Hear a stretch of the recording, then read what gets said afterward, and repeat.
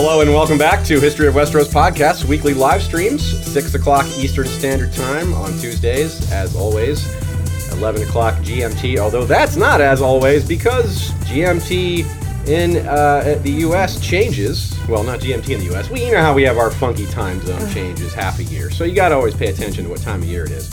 Anyway, dragons. Super fun to talk about. We talk about them all the time. Like, as you guys know, they come up all the time, and, well, of course they do. But they're usually not the focus. There's usually maybe part of the focus at most, or just a strong feature. Maybe we could say they're... Sometimes we're focusing on a horn of dragons. That's right. Dragonbinder, not technically about dragons, very, very strongly related, but not technically exactly dragons only. You know, Araya's Flight we talked about. Yeah, Ashaya mentioned Dragonbinder, perfect example. We've talked about the Dragonrinder Bond, the sale and tracking of dragon eggs, technically not exactly the same thing. But, you know, if you want to get another take from, say, the Shepherd, he would say dragons were unnatural creatures. Demons summoned from the pits of the seven hells by the fell sorceries of Valyria. Well, hey...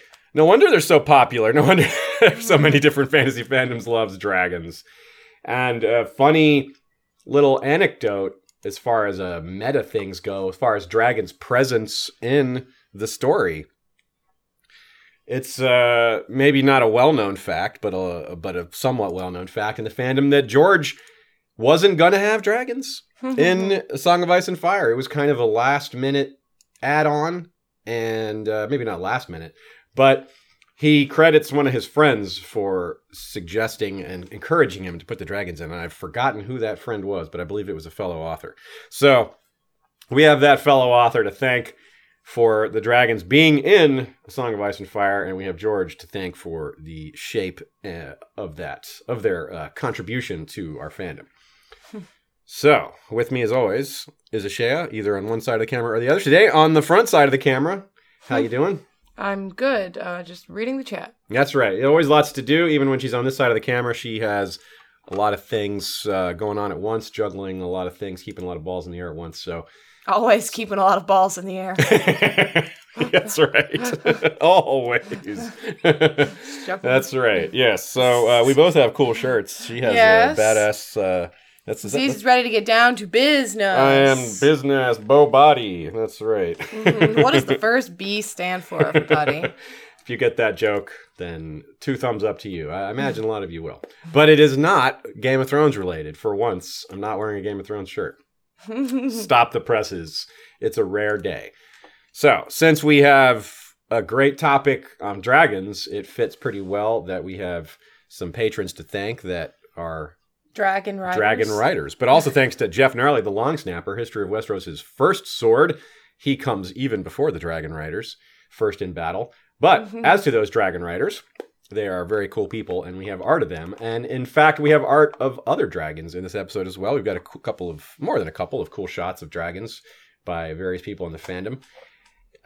So thanks to Solenis the Talon, King of Gagassos, rider of Telarius, the red dragon with scales, horns, and talons of midnight black. There are several versions of Telarius that we like to show, and there'll be another one in the not-too-distant future. Also, thanks to Robert IV of House Ardeacor, Burned King of Blazewater Bay, rider of Atraxis, a black dragon with bioluminescent spots like smoldering embers and a banded blue tail. Now, that's obviously a younger dragon. There aren't a lot of different pictures, paintings, drawings, of Atraxis yet, but they will be coming. Aziz, I'm just going to ask you if you could please scoot up just a little bit. Yeah, okay. In any case, there is more art coming of both Telenis and Atraxis, and a whole bunch of art of various dragons that we're going to talk about here. A great deal of it, of which was done by Sanrixian. Yeah. She has a great sticker pack of dragons that I have on my desktop computer, actually. But she's selling them at her website, so check that out. You'll see that art throughout the episode. Absolutely. We also got Sanrixian's calendar, which is fantastic. That might be sold out now, though. But to those of you who got it, well, lucky you, like us. If it's not sold out, well, grab one, because I think there are not many of them out there. Okay, let's see here. A couple of announcements and a couple of meta topics just to break the ice with the dragon topic. Break the ice. That's the wrong metaphor to use. Well, maybe they break the ice dragons wall. can break ice. Yeah, they can break ice. They can melt it. Actually, maybe that was a good choice of words after all. Sanrixian, by the way, reminds us that we do have a discount code. HOW, H-O-W, gets you 15% off the web store. We should have mentioned that since we were already bringing her up. You're right. We really should have. That's a good point. So thank you for reminding us. Yes, thanks for reminding us of that. And she says there's some calendars left, so that's a good clarification too. Yeah. So yes, as of this recording, 6/10 on February 12th, 2019, there are 3 calendars remaining. So hopefully in a couple hours, there will not even be those 3 remaining. Also, I want to shout out our friends at the Agora Podcast Network. We are a YouTube show and a podcast, and on the podcast side, they are kind of our gang, our podcast gang. They're our network, and there's a lot of great shows on there. So I know some of you guys, if you're watching on YouTube, you may not be as aware of what's going on the podcast side, so I just want to throw that out there. There's a lot of great shows: History of England, History of the Papacy, History of China, just a lot of really good shows. They're not all history shows. History of popcorn? I don't think History of Popcorn is on there, but there is some history of movie shows on there. So pop culture, then. Culture, popcorn. Yeah, that's they're pretty similar, right? Okay. And speaking of history, dragons are one of the cool things about dragons. Not one of the reasons that makes them popular in fantasy is how popular they are in real history, even though they aren't a real thing. It's neat how dragons have appeared in a lot of different cultures, like unconnected cultures. Like dragons are a thing in China, ancient China. They were a thing in ancient England too. So that's pretty cool, right? Just the idea of a big lizard that can either fly or not fly or breathe fire or not, or just the various forms that dragons have taken. That's just really cool, I think, that, it comes out like that. And there's some dragon debate out there, isn't there? Like in the nerd fandoms, which, of course, I don't use that term disparagingly. We are in a nerd fandom, very definitively. Nerd. What really the debate is, what is a dragon? Like, how does that work? Do dragons have 4 legs or 2? And, well, to me, it's always up to the author. George has already modified how people work with genetics, right? So he can define his own term for dragons. And he has but it's not just that. It's not just his preference. He has a good, we'll say, scientific reason for basing his dragons this way. There is no such thing as a real creature in nature that has 4 legs and 2 wings. That doesn't happen. In our experience on Earth, that thing does not evolve. Now, of course, since they're magical, it doesn't have to be evolution, but that's a pretty good basis. It's a reasonable basis for discussion. And of course, in Song of Ice and Fire, there are wyverns, however you prefer. And the quote from Fire and Blood is, "The wyverns of Sothorios are oft taken for dragons by men who have never seen a dragon." And it's cool that they're similar, and that, of course, has led to a lot of speculation that we've done in places like the Great Empire of the Dawn episode and Gagossos episodes about the nature of them. And, my question is whether someone can tame a wyvern and ride them. That's a good question, yeah, because if you can tame dragons, why not wyverns? Yeah, because we don't... Maybe it's that the dragons, when they were genetically engineered or something, they have something that has made them more domesticated, basically, that like lets them be tamed. Even if you don't technically have dragon seed blood or anything, like maybe you could still tame them. That makes sense. But really that wyverns have never, they're like a wolf where like you couldn't tame them. But I mean, maybe you could. I don't know. Yeah, maybe just some animals are harder to tame. Like when Varamir is going through a lot of description of which animals, he just certainly points out some animals are easier than others to bond with. And he says like cats are difficult and sure. So maybe certain other animals would be difficult like wyvern is the cat of the dragon family. The dragons are more like the dogs. Yeah, that's what I think, personally. That's pretty cool.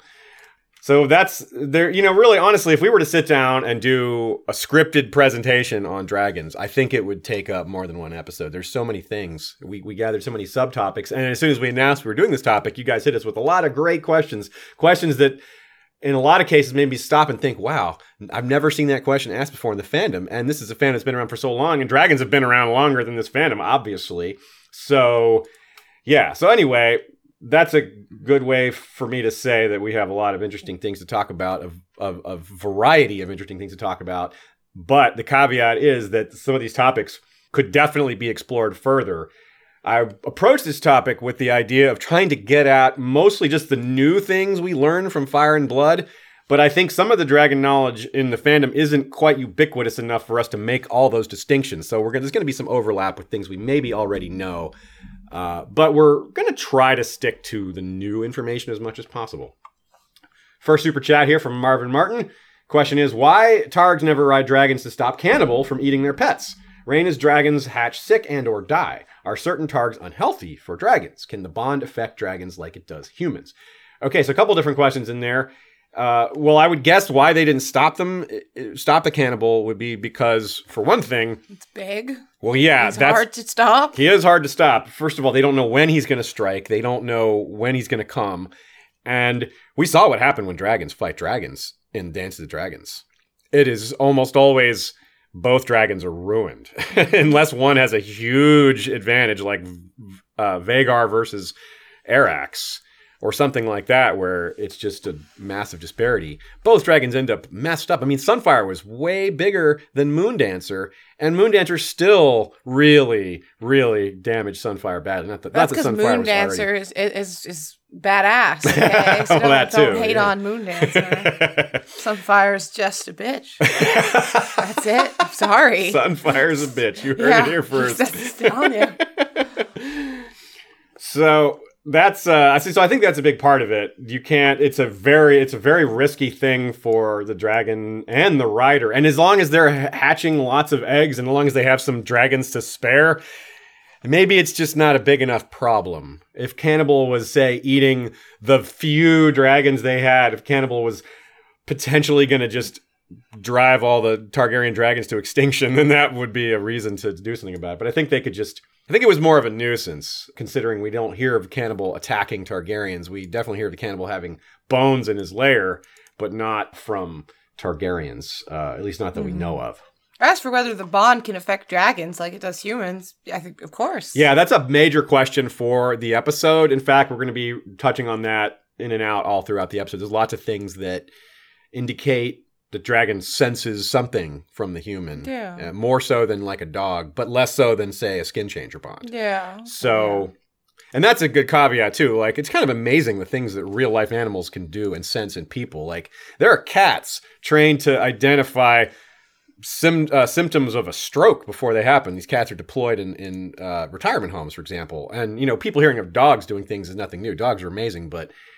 everybody knows dogs do amazing things for people. Hearing like cats no one can do knows stuff about like dragons doing amazing things for people. That's right. We're trying to rehabilitate the image of the dragon today. That's a big part of our thrust here. And another part of the question is, are certain Targs unhealthy for dragons? That I don't think so. I have no evidence of that. It's a very interesting question, but nothing comes to mind. And as far as... the other reverse of that, there is some evidence maybe that a dragon bond can make a human a little stronger. In the case of Aenys and in Rhaena, there seemed to be a big change in them when they bonded with their dragon. But that just might be growing older and getting more self-confidence. That doesn't necessarily have to be anything magical. So, very good questions, Marvin. We also have anime lover Nicole asking, how did Cannibal get on Dragonstone? P.S. Could you sing Happy Birthday? It's just after midnight here. Well, how did Cannibal get on Dragonstone? That's an awesome question. We kind of wanted to touch on that later, but we'll go ahead and touch on it now. It's not important to keep that in a certain order. There's some speculation Cannibal came before the Targaryens, which is possible because the Valyrians came 100 years before the Targaryens did to Dragonstone. These were Valyrians that didn't have dragons, so I don't know why they would have Cannibal. But let's just say they had an egg or something, and Dragonstone's a great place for eggs to hatch.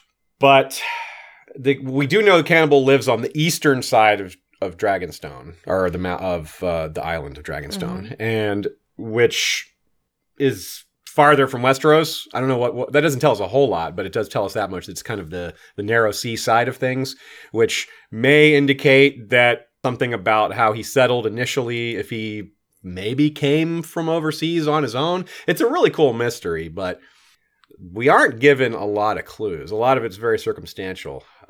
So we don't know for sure, but I would suspect that he came from the early batch of eggs that came probably from Balerion Vagar Meraxes. Okay. One of those early eggs from there. So you still think he is younger than Balerion and that they didn't just misdate this age of this dragon? Yes, that seems unlikely. A dragon being misdated only 300 years ago seems very unlikely. Dragons is too big a thing to be like, when did that dragon first appear? People would have some stories about that. It'd be a good question for the dragon keepers. It's something that's something that occurred to me when we were preparing this episode. Is there's this new order of the dragon keepers, which isn't new, but we didn't know that much about them, and we still don't know that much about them. But we do know that they're the ones that have the day-to-day charge of the dragon, so they would be observing all these behaviors. And when we look at things like mating habits later, the maesters don't know a lot about it, but the maesters probably didn't have as much FaceTime with the dragons as these dragon keepers did. They would be interesting people to have interviewed back in the day when that was possible. And you wonder if the maesters did that. Would have been a smart thing to do. Mm-hmm.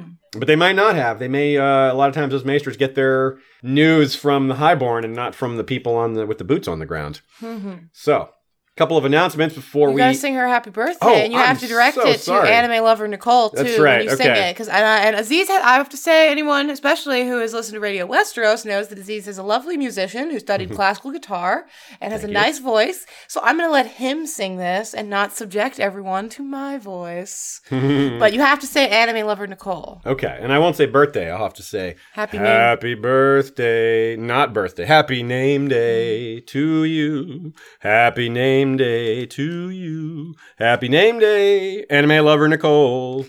Happy birthday, name day. I can't do it right. To you. I don't know where you are, but I guess this was. She said it's just after midnight. Well, yeah, just after midnight. I guess that's probably the UK, but not sure. Anyway. Maybe not, but happy birthday wherever you are. Happy name day. I can't get name day straight. I just revert to birthday. Anyway, okay, so a couple of announcements. Next week, we're doing the Hour of the Wolf with Nina Friel as our guest. Yay! And that'll be her first time on the show, which is cool because she's done a lot for us in the past, a lot of helping with writing and bouncing ideas back and forth, stuff like that. So this should be very cool. And either the week after that or the week after that, we're going to do an whole episode on the sea snake, which is going to be extra cool because it's going to debut a feature we hope we can make regular. It won't be regular in live streams, but we're debuting it in a live stream. Hopefully it'll be regular for our scripted episodes, which is art, a lot of art from a single artist specifically prepared for a specific episode. Mm-hmm. Yes, we've got Drafturgy. You can find it Twitter at Drafturgy. That's DRAFTURGY. Just lovely, lovely artwork. I think it's the kind of artwork that I really could picture in, a book about A Song of Ice and Fire, like in Fire and Blood as the illustrations in it. So I'm particularly excited about this. And so, yeah, he's doing some Corlys Valerian art, Melis the Red Queen, Rhaenys Targaryen, High Tide, the castle. It's like locations, ships, a bunch of really, really cool stuff. So I cannot wait. Oh, I see that anime lover Nicole is from the Netherlands. Okay, that's cool. That answers that. Excellent. We're going to start our season 8 coverage as soon as the trailer drops. That normally would have happened by now. In past years, the trailers come out as much as 4 months ahead of time, and we're under less than 2 months now. Well, almost 2 months. We're 2 days shy of 2 months away, and February is a short month. So it's a little odd that we haven't had one yet, but I don't mind. It's kind of cool, builds the excitement a little more. And so we'll start our coverage when that drops and go from there. Sean will be rejoining us for those. And we'll just see what happens with that. We can't really predict. We're doing our Twitch streams every other Friday, as always. That's still the game Crusader Kings 2. With modded for Game of Thrones. We're still on our House Horror playthrough, and things are going well there. Hope to see you this Friday, or any another Friday. If not, it's twitchtv.historyofwesteros. And, of course, we want to plug the conventions again. We got Ice and Fire Con coming up in April. Mm-hmm. Use the code HISTORY for $5 off your ticket purchase. All 3 of us will be there. Yes. All 3 of us will be doing panels. Mm-hmm. They have a schedule out already that you can check out. There will be some tweaking to it, but it is still fun to see. That's right. And even if you're maybe listening to this episode, not in the year 2019, that code is probably still good. Same goes for the same code, HISTORY, gets you $5 off A Con of Thrones, which is in July in Nashville. And they don't have a schedule out yet because they're farther out, but they did just announce that John Bradley, a.k.a. Sam Tarley, will be there. Happy. So that's great news. I've been telling Aziz this whole time that's the person I want to come. He can attest to that I'm just starstruck. That's the person I'm very, very very excited about. Cool. Everyone else can flock to Nikolai. Yes, whatever. But yeah, Sam. That's very cool. My reaction. So last year we got to interview, Sirio Farrell, and I probably won't get to interview Sam, but if I could ask for anyone, I would ask for John Bradley. Yeah, fingers crossed. Fingers crossed there. We might get to interview one of them. We'll see. That'd also, really in convention news, I feel like it's worth mentioning as well. This is a little bit further in advance, but we are still hoping to go to Worldcon. If you live in the Ireland area, let us know. Yeah, we could be a rare time to hang out with us and, go to Worldcon and see a bunch of other people as well. So let's try to make that happen, people. We hope to see you at one or more of those cons. It's a great time and great fun. We're also always at DragonCon because we live here in Atlanta. Very true. Good plug. Good call on that plug. Absolutely. We love DragonCon. A nice close location for us. Okay. As we go through a lot of these dragon details, I want everyone to keep in mind that part of the point of this is to consider what implications any of this information might have for Daenerys, any other potential dragon riders, whoever they may be, and of course, her actual living dragons, the only 3 living dragons in A Song of Ice and Fire that we know of, Drogon, Viserion, and Rhaegal. So all these questions have to at least consider that as well. But of course, it's just fun to geek out on dragons in general. Let's be honest, right? One thing that doesn't necessarily apply to Drogon, Viserion, and Rhaegal is some of the things we learn about the really old school dragons. Because one of the things we learn about dragons is that their age means a lot to them. And there's just no chance for Daenerys' dragons to ever really age, right? They're not likely to ever get old, at least not in the time span of the series. Maybe one of them lives, and who knows after that. But that's something to keep in mind, too. We have here's that super chat from Marvin Martin. Cannibal, another question about the cannibal. The cannibal is very popular. Strange thing to be popular, right? Not really. I get it. I think the cannibal is really cool. A wasted dragon, LOL. Black and green eyes, like Shaggy Dog. And underused wolf, black with green eyes on a cannibal island. Interesting. Yeah, that's a good point. Yeah, that's a cool parallel. I didn't catch that. Yeah, Shaggy Dog is on an island full of cannibals, and he has black eyes, or black fur and green eyes. That's a cool little catch. Yeah, the black with green is really kind of pretty frightening, I think, the combo. The only thing that would be scarier is black with the red eyes. And in my mind, that's just something about that combo is really frightening. Very cool catch, though. I hadn't seen that. That's really good. And we do have a parallel lives prepared for this episode. It's pretty fun. It's obviously has to do with dragons. And you'll see it when we get there. I'm pretty happy with this particular one. One of the first introductions we get to dragons is from Tyrion's perspective. He's the first one to really think about dragons. And that is, of course, something we think about when we're comparing what we learned in Fire and Blood to that. One of the really cool things he mentions is that the Red Keep has a 3,000-year-old dragon skull that the Targaryens brought with them, which is just, whoa, 3,000 years old? Dang. Wow. I don't know what to think about that, but I think that the idea that the Targaryen family existed that long ago is not a slam dunk. It may just be that they inherited that skull from someone else, or maybe they're an offshoot of some other family. Who knows? But I wonder about that skull, and it leads me to a question that comes from Al Iskander of ET. He asks, with all the dead dragons from the history of Westeros, don't you think there should be more weapons made with dragon bone? Now, because of the skulls, of course, it's a interesting segue to that. And well, one of the things I would guess is that the bones really aren't the possessions of other people. The Targaryens would get to keep a lot of that. Yeah, we could keep them, but what would they do with them is a question. But my question is, how well do these dragon bone weapons last? That's a good question, too. Because, weapons don't just... a lot of, not normal... Valyrian steel weapons, are very well, but a lot of weapons aren't things that you just keep forever. That's true. Even regular steel would rust away, as we saw, in the crypts. The swords rust away, even though it may take a long, long, long time. But we are talking a long, long, long time. Plus, if a lot of those things were collected in Valyria, they would have just gone down with the doom. Yeah. In terms of... But Scott does particularly mention Westeros here in his question. Mm-hmm. Well, maybe there are more out there. For example, we have... The plain dragon bone hilted Valyrian steel blade that started the whole who tried to kill Bran. Mm-hmm. That's a dragon bone hilt. Yeah. But it's plain. Robert set it aside because it's plain. I guess maybe that's part of it. Dragon bone sounds fancy, but it doesn't look fancy. It's just black. Plain, but also it's the dragon bone hilt, but like for that little dagger. But what's the value in that, really? Like, what does it make that weapon any better? Not really, right? The hilt, no, but we do hear the dragon bone bows are superior. Yeah. I just mean for like a hilt for that. But for a sword hilt, for it to be a hilt on a little dagger, maybe tells you that they really were rolling in dragon bone if they were using it for things as useless as that. Yeah. Maybe it's just not talked about a lot. Maybe there is more out there than we think, but it's just not mentioned as an important thing because it's just essentially jewelry, decoration, and it doesn't stand out because it's just black. That could be it. It's not fancy like the eggs. But good question. And so as far as the first Targaryen dragons, we know that there were, well, not first, but the first ones to come to Westeros. We know that it was Balerion and 4 other dragons. Now, what happened to those 4? A theory I heard a long time ago that I really liked was it came from Lord Varys, a.k.a. Calgmoth, on Westeros.org. He thought that maybe there had been a Dance of the Dragons 1.0 or 0.0, a smaller scale Targaryen civil war that would have accounted for the deaths of a few dragons, as well as maybe explaining how the Targaryen branch didn't split off into more trees.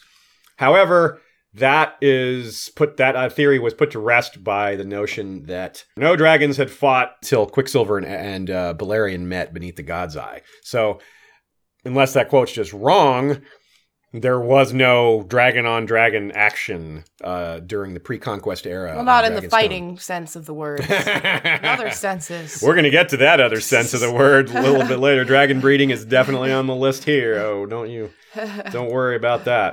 But yeah, there are several references to Valyrian dragon wars, which is cool.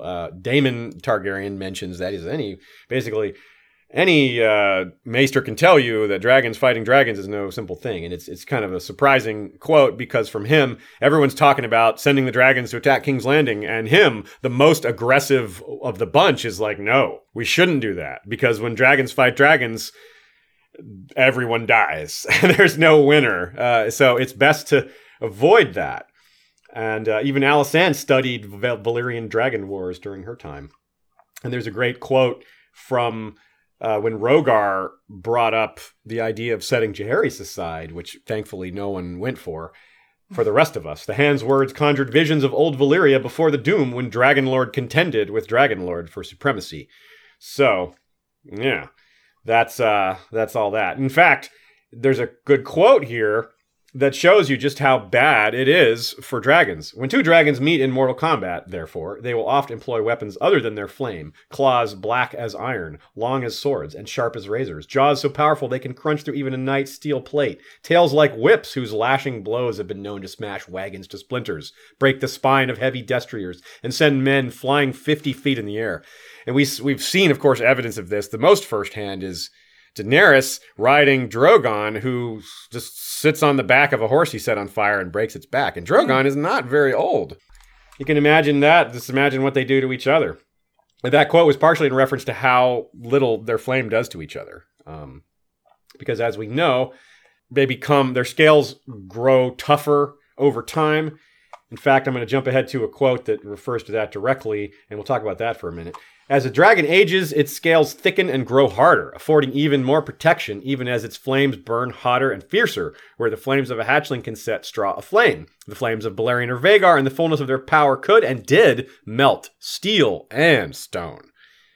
But, interestingly, that's something we've all known for a while, I think. That information isn't new, but we did get something new to add to that, which is that Balerion stopped growing. Balerion did cease to grow at some point. It's mentioned that he just wasn't getting any bigger, which probably or maybe means that his scales weren't getting thicker more, so he wasn't getting tougher in that regard. He may have finally been on the way down, right? It's not just do they grow bigger until the day they die. That doesn't sound right. There's probably some decline phase.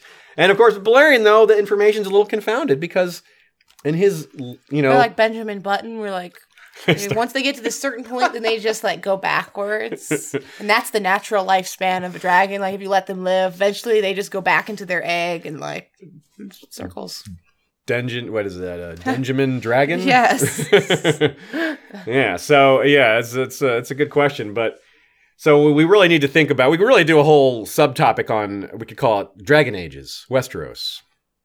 Dragon Age. Huh? Yeah. And it's we know that Vhagar lived 181 years, but Vhagar died in battle. Balerion actually died maybe of old age, but Balerion had those nasty wounds acquired in Valyria, which it's not hard to see how that might have shortened his lifespan. Maybe that's why he stopped growing. Maybe he would have just kept growing until the day he died. It's not clear. Don't smoke. Don't smoke. Smoking kills, folks. But 4 years, with 4 dragons, 4 of the original dragons coming to Westeros from Valyria, and all of them dying within that 100-year span, and none of it through violence that we know of, at least not dragon on dragon, strongly implies to me that they do have 200-ish year lifespan. Maybe it can go a little longer, but it does seem, I think we can kind of narrow it down. Yeah. Okay. This leads us to another question about young dragons from Jennifer Taylor. Weird question that may have an obvious answer. Do dragons reproduce asexually? I know it is possible in reptiles. And, well, I think reptiles are our best comparison for dragons, but there's so many things about them that don't compare at all. Yeah. Like, reptiles are cold-blooded. Dragons are not cold-blooded. That blood, like, smokes and seems to be acidic. And yeah, like, that's a pretty big difference. Also, interestingly enough, blue is an extremely rare color in reptiles because it's not a naturally occurring color in that. Like, blue in reptiles is from light reflection in their, some sort of thing in their scale. Whereas we have several blue dragons. So that's, maybe George is having fun with colors. But of course, George also, on the topic of color, George also has their color, their flames as the color of to match their scale color, that's clearly a fantasy thing. Not only that, but the fire itself, the color of the fire and the fire itself. And interestingly, this is a mystery for some not uncommon animals in the real world. Tommy Pappas responded to Jennifer Taylor's question by pointing out that great white sharks, there's a $1 million reward offered by the Discovery Channel for anyone with footage great white sharks mating. They just don't know how it's done. And frankly, that applies here. We don't know how dragons mate. That's why I brought up the dragon keepers earlier. We don't know what the mechanism is, some reptiles, seriously, just one like reptile will stand above, the male reptile stands above the female and just kind of drops his stuff in there. There's no insertion. It's just kind of a drip. Yeah. It just goes in. A lot of reptiles have 2 penises. Some of them just have the one. And, they do their thing. They copulate, and the sperm kind of joins in with the embryo, and it turns into an egg.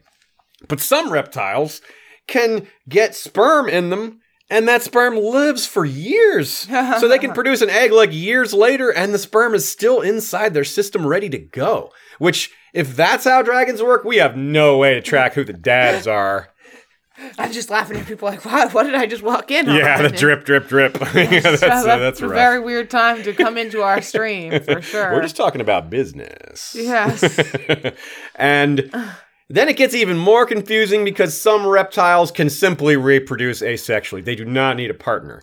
So when we hear of Dreamfire hatching or laying eggs without any other dragon around, and the idea that those eggs could hatch, you can see why they were wondering about whether that was possible, because apparently she doesn't need a mate.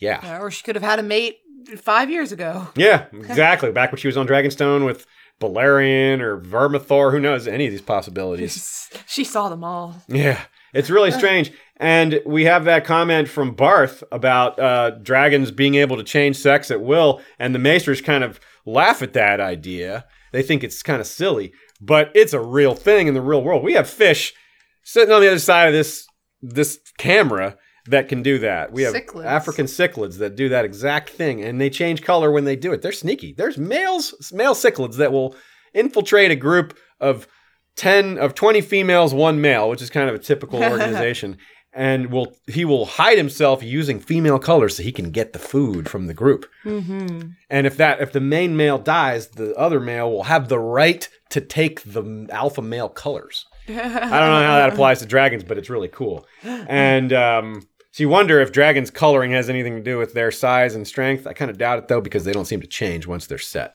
There doesn't seem to be any evidence of dragons changing their color after birth. So that does lead us to another question, also from Jennifer Taylor, which is, what does color appear to mean anything with regards to dragons? Is it passed genetically like eye or hair color in humans?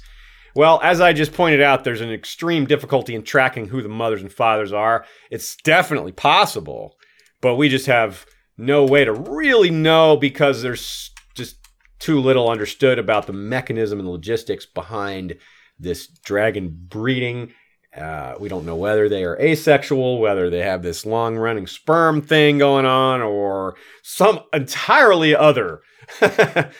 And Marvin Martin, could the pit have something to do with why Balerion stopped growing?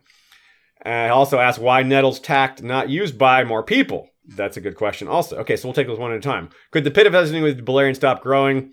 No, because Balerion spent very little time in the pit. The pit wasn't really finished during Balerion's day. When Balerion was stolen by Area, he was on Dragonstone, and when he came back, it was to King's Landing, and he stayed there, but I'm pretty sure the Dragon Pit was finished during his lifespan, but I'm not sure he spent a lot of time in it. So it's possible. You know what? I'll revise my answer. It's possible that impacted his later growth, but it didn't seem to change Vagar. It didn't seem to happen to Vagar that we know of. So we have maybe confounding data here. So what we probably need is probably other circumstances that were impacting it. We can't get a straight answer that way. Here's a great question from Danny Buck, kind of related to a question we got last week. Would you rather fight 100 duck-sized dragons or one giant dragon-sized duck? I think it's the same answer as last week. Similar, or no, it's a different answer. Last week we went with the single one. We went with the one cow. This week, I would definitely go with one giant dragon-sized duck. Yeah, you would rather as much face as that? I'm scared and dislike birds, dragons are way worse. Okay. I mean, that's 100 little dragons all in your bathroom, or I don't know why I said bathroom, but I picture them like... last week's question was bathroom. Yeah, that's why. It was, would you rather share a bathroom this with? Is me fighting them. But no, I'd way rather fight the giant duck. How dangerous is a duck-sized dragon, though? I mean, there are 100 of them. 100 of them, very dangerous. I mean, one little dragon is like a hassle. Like, just picture one little duck-sized dragon, like... nipping at you, burning your beard away, like flapping its wings at you. It could mess you up. I guess maybe we should just go ahead and pivot and just spend the entire rest of the episode discussing this. But Danny also has a more serious question. I don't know what I mean. That was the most serious question we've ever had. Very serious. He says, How did Barth that all day? How did Barth become such an expert? Did he write literally or metaphorically? Well, I think George gave us a bit of a clue on the first part of that. How did he become such an expert? Dude just lived in the library. He loved reading and spent a lot of time there and just made himself an expert on a lot of things. He had a learner's attitude. He didn't try to... Seemed like some of it was him speculating too, though. Oh, you're right. And he just had a good sense of things and logic and how, I think he just was able to guess at things that, make sense. Yeah, when you're guessing at unknown things, it really pays to have a brain that can operate in multiple spheres. And what I mean is left brain and right brain. Left brain thinking is more of the logical processes, data, things like that, whereas right brain thinking is more the artistic sort of creative and abstract thinking. And when you're trying to guess at things that you don't have all the information on, that's where the right brain thinking is. You use your left brain to figure out, to analyze what you do know, and then you fill in the gaps with the right brain thinking.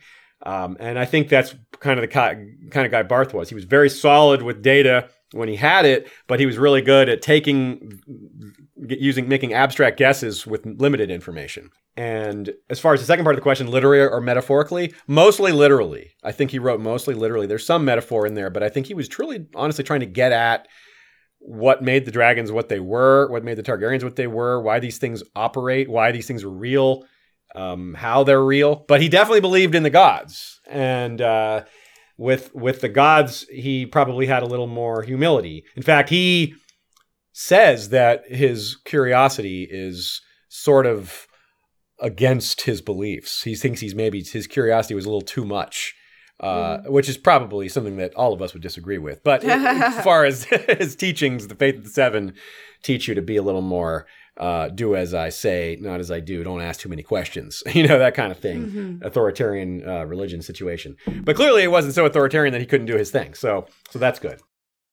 We have several questions about nettles. And so... we have Nettles in the chat too. Oh, really? Well, hi, Nettles. Girl Nettles. Nettles is a really big conundrum. Does Nettles prove that dragons can be tamed without magic or prove in Valyrian blood? What do you reckon happened to her in Sheepstealer? That's from Brianna's Paulus, Perulus, and Tommy Pappas asked a similar question. I think a few other people did as well. There's always a lot of curiosity about nettles. I don't think it proves that they can be tamed without magic or proven in blood, but it makes the case very strongly. You choose, make your choice. Whatever makes you most satisfied. I really think that there's a lot of things in the series that we don't ever need to find out a solid answer for, and you can just choose whatever makes you happiest. Yeah, I think that's a good way to think about it, because that is at the core of how a lot of authors write. They want you to fill in the blanks yourself with what you think it should be, because it's supposed to be for fun in the first place. We're reading a series for fun. This isn't something that we're writing, data-driven reports on for people to live their lives through, at least as far as, living and existing in this world. Yeah, this is all entertainment. So that's, of course, always at the core of these things. As far as something George said really early on in the game, like 1999, back when you could just walk right up to him and ask him questions about Game of Thrones. People asked him about the 3 heads of the dragon. It was a big popular question back then because that was something that came out early. And he said the 3rd head of the dragon does not necessarily need to be Targaryen, which of course was, whoa. Yeah. So of course that could be Tyrion, it could be Bran, it could be a little bit of both. It has people guessing whether that means Tyrion is a Targaryen or not, how that affects that whole debate. And I think what it means too is that we are going to maybe see some of these things come into play. We already did see a little bit with Brown Ben Plum. The dragons kind of recognized him, and that scene has felt like foreshadowing for a long time. Whether it's going to be for Jon or Tyrion is another question altogether. In fact, some people took George's line to say that he's talking about Jon, because Jon technically isn't Targaryen unless he technically is, unless he's married, unless Rhaegar and Lyanna were married. So that's a whole other debate that doesn't really get into the nature of dragons themselves, but impacts, the bloodlines that dragons may or may not be able to detect. But I personally think that you do not need the dragon blood. I think that Nettles may have had dragon blood. Absolutely may have. No doubt it's possible, but doesn't have to be the case. And I do think that Tyrion may follow in her footsteps a bit with the feeding the dragon, getting it to like you. Rather than drunk. Get it. That's what he would do. That's a great idea. Okay. We have a little bit more here. Beth Hunt asks, I've wondered about the babies given eggs that don't hatch while siblings have eggs that do. Obviously, there is no exact science of dragon hatching, but I wonder if the ones that don't hatch aren't fierce enough to ride one, at least in the time of magic and many live in dragons. Yeah, of course, there's always that caveat when the time of magic, when magic is ebbing and not happening in the world, that just throws the whole thing off. But yeah, I'm not sure about that because, for example, Aemond is, pretty scummy little kid, but no doubt he was aggressive, cruel, and not scared. Fierce describes him pretty well. And Daemon Targaryen himself, also very fierce. His egg didn't hatch. Caraxes wasn't his, not initially. Caraxes belonged to Aemon first, his uncle. So, yeah, I think no. I think it's a good theory. That's that kind of theory of personality impacting dragons and vice versa is something we're going to talk about a little more. And it's in that line, but I think I got to say no on this one. Lauren Scipione had a follow-up. This question came up in the Facebook group, which is one of the fun things about posting our questions for us in the Facebook group, is you get the opportunity to have other people weigh in with some side takes or follow-up questions. So there's a shout-out for our Facebook group. So Lauren says, following on this, do we know of dragons actually sitting on their eggs, or are we supposed to assume that they just hatch without care from the parent? If so, what do you think is the connection between human children and hatchlings mutually strengthening themselves once they've been presented with eggs or hatchlings? Well, I sort of discussed the second part of that already, the mutual strengthening. I didn't really discuss it on the dragon side. Do you have anything to add to the dragons? Maybe the dragon bond helps the dragon? I hadn't really thought about that. That's interesting. No. Yeah, I wonder about that. Sure. That's a question, maybe a follow-up question for later. But no, I don't think the dragons actually take care of their eggs. Yeah, there's no evidence of sitting on them. No evidence of them. There's no evidence of them being there when their eggs hatch or carrying. I would be interested, for example, like dragons seem to have this extrasensory ability, right? Like their eggs hatch. Like, do they perk up a little bit? Can they sense that their babies were born? Do they have a bond with their children? Do they have any sort of bond together? That's a good question. Yeah, I would guess no. I would guess that there are like a lot of reptiles in that regard where they don't care at all for their young, other than showing some care in where they So lay much the eggs in shade the for first place. reptiles. No, it is true. It makes me think of actually this Futurama episode where they do Naturama, where they talk about the tortoise. Yeah. And the Professor Farnsworth is a tortoise, and he ends up having his little hatchlings, right? Oh yeah, like his little eggs, and there's him and Mom just leave the eggs there on the beach. And they're like, we're tortoises. True. We don't do that. We don't take care of our young. And they just die. It's just they just get crushed by a rock. No. But Futurama has some sad animal moments. No, I guess you are right that they don't really stick around for them. The only hatching, like sitting on thing I could think of is there's two kind of jokes about it. They're both from Mushroom. Mushroom jokes about egg on the second sitting on a purple and gold egg to try to hatch it, which is obviously just a joke. But where did he get the concept of sitting on it? And he also refers to Sunfire as a chicken. When Sunfire has his wing wounded, he talks about him as like a awkward, like a flying fire-breathing chicken, which, chickens sit on their eggs. But that's a pretty big stretch to think that dragons sit on their eggs just because of those comments by Mushroom.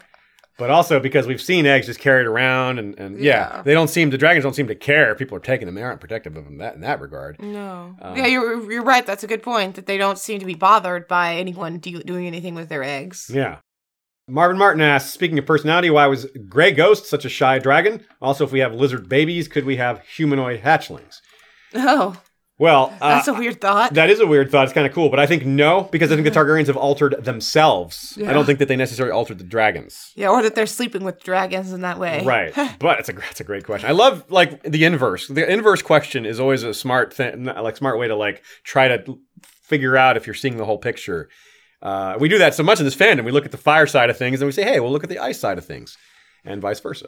Because there's genetic manipulation going on both sides, right? The others, whatever they're doing, there's some genetic manipulation going on there on the magical side. David Howlett said, humanoid hatchlings. Isn't that what came out of Aria? Man, in a sense, yeah, I guess so. But the first part of the question was, why was Grey Ghost such a shy dragon? I assume that a lot of animals, it just kind of, what's that? Had acne growing up. Just really embarrassed about it all. Yeah, that's got to be it. Yeah. I think it might just be that George wanted to give us a wide variety of personalities for these dragons, and but also a theory that came out of a discussion on Twitter that when we get to our discussion on our Parallel Lives discussion, we're going to come back to a little Grey Ghost theory. File that one away for later. Eka Frey with another tongue twister for us.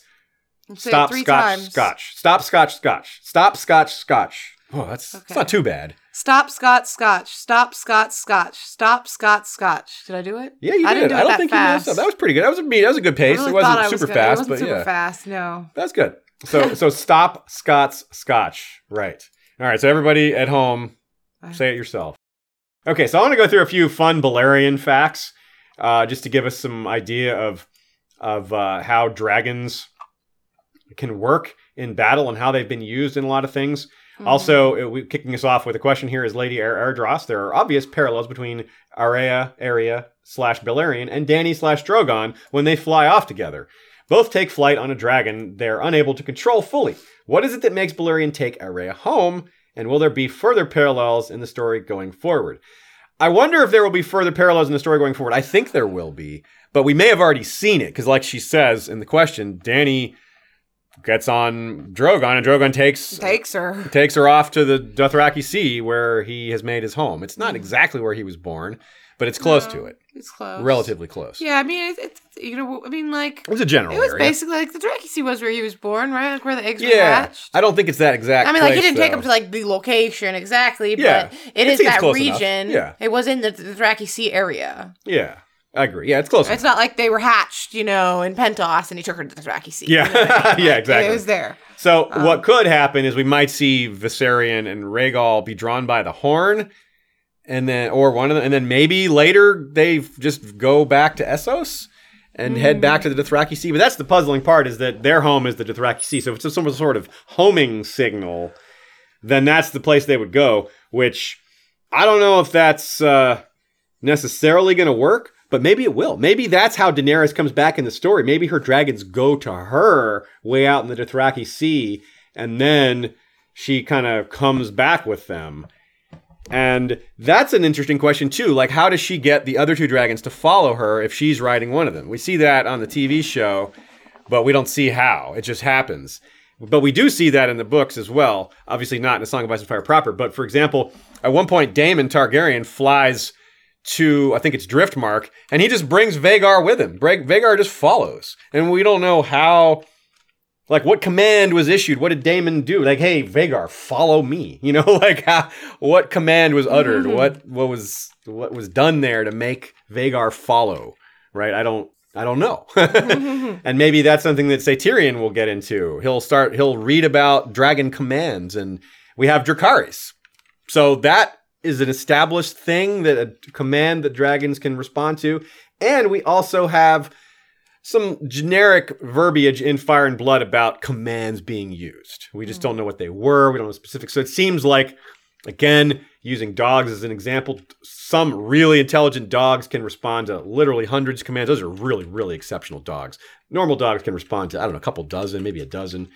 So it's real as far as that goes. Animals can learn commands, and dragons are magical, so we really don't need the real world for that, but it's cool that we have both. Another example of that is the flame of Vhagar lighting Aegon the Conqueror's pyre during his funeral.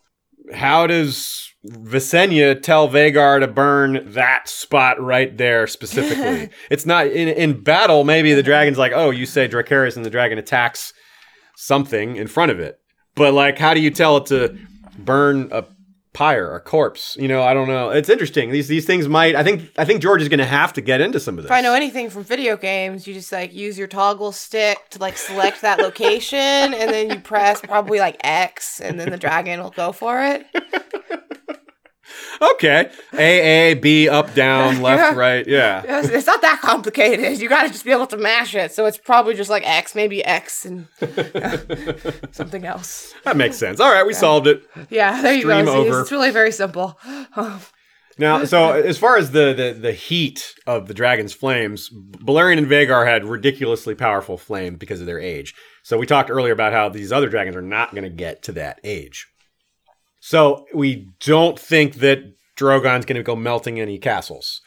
But they don't have to melt the castles either. Even Balerion and Vhagar, when they went through Dorne, it says that they burnt every castle in Dorne 3 times. Well, if they were melting the stone, they clearly didn't melt the whole castle, else there would be anything to come back to. You know, they clearly didn't melt the Pale Sword Tower at House Dane or at Starfall because it's still there. So, I gotta say, you said don't go melting castles right there. Don't go melting castles. That's exactly what I have in my head now. So I just had to point that out, that you said that. And like, see, this is a good example of what we just said. When you think of the fire, you got to think of the water. We had a fun time playing with the idea of the Hellholt, one of the castles that was also burned by Vhagar and Balerion, and the sand around the Hellholt was fused into glass in some places because the heat was so intense. And Hellholt's already potentially the hottest place in Westeros. It's called the Hellholt. That gives you one clue. It's in the deep desert, and it's got next to a sulfurous river, and all the Ullers are said to be mad. By the way, Ellaria Sand is an Uller, and so that means little Lady Lance there is an Uller as well.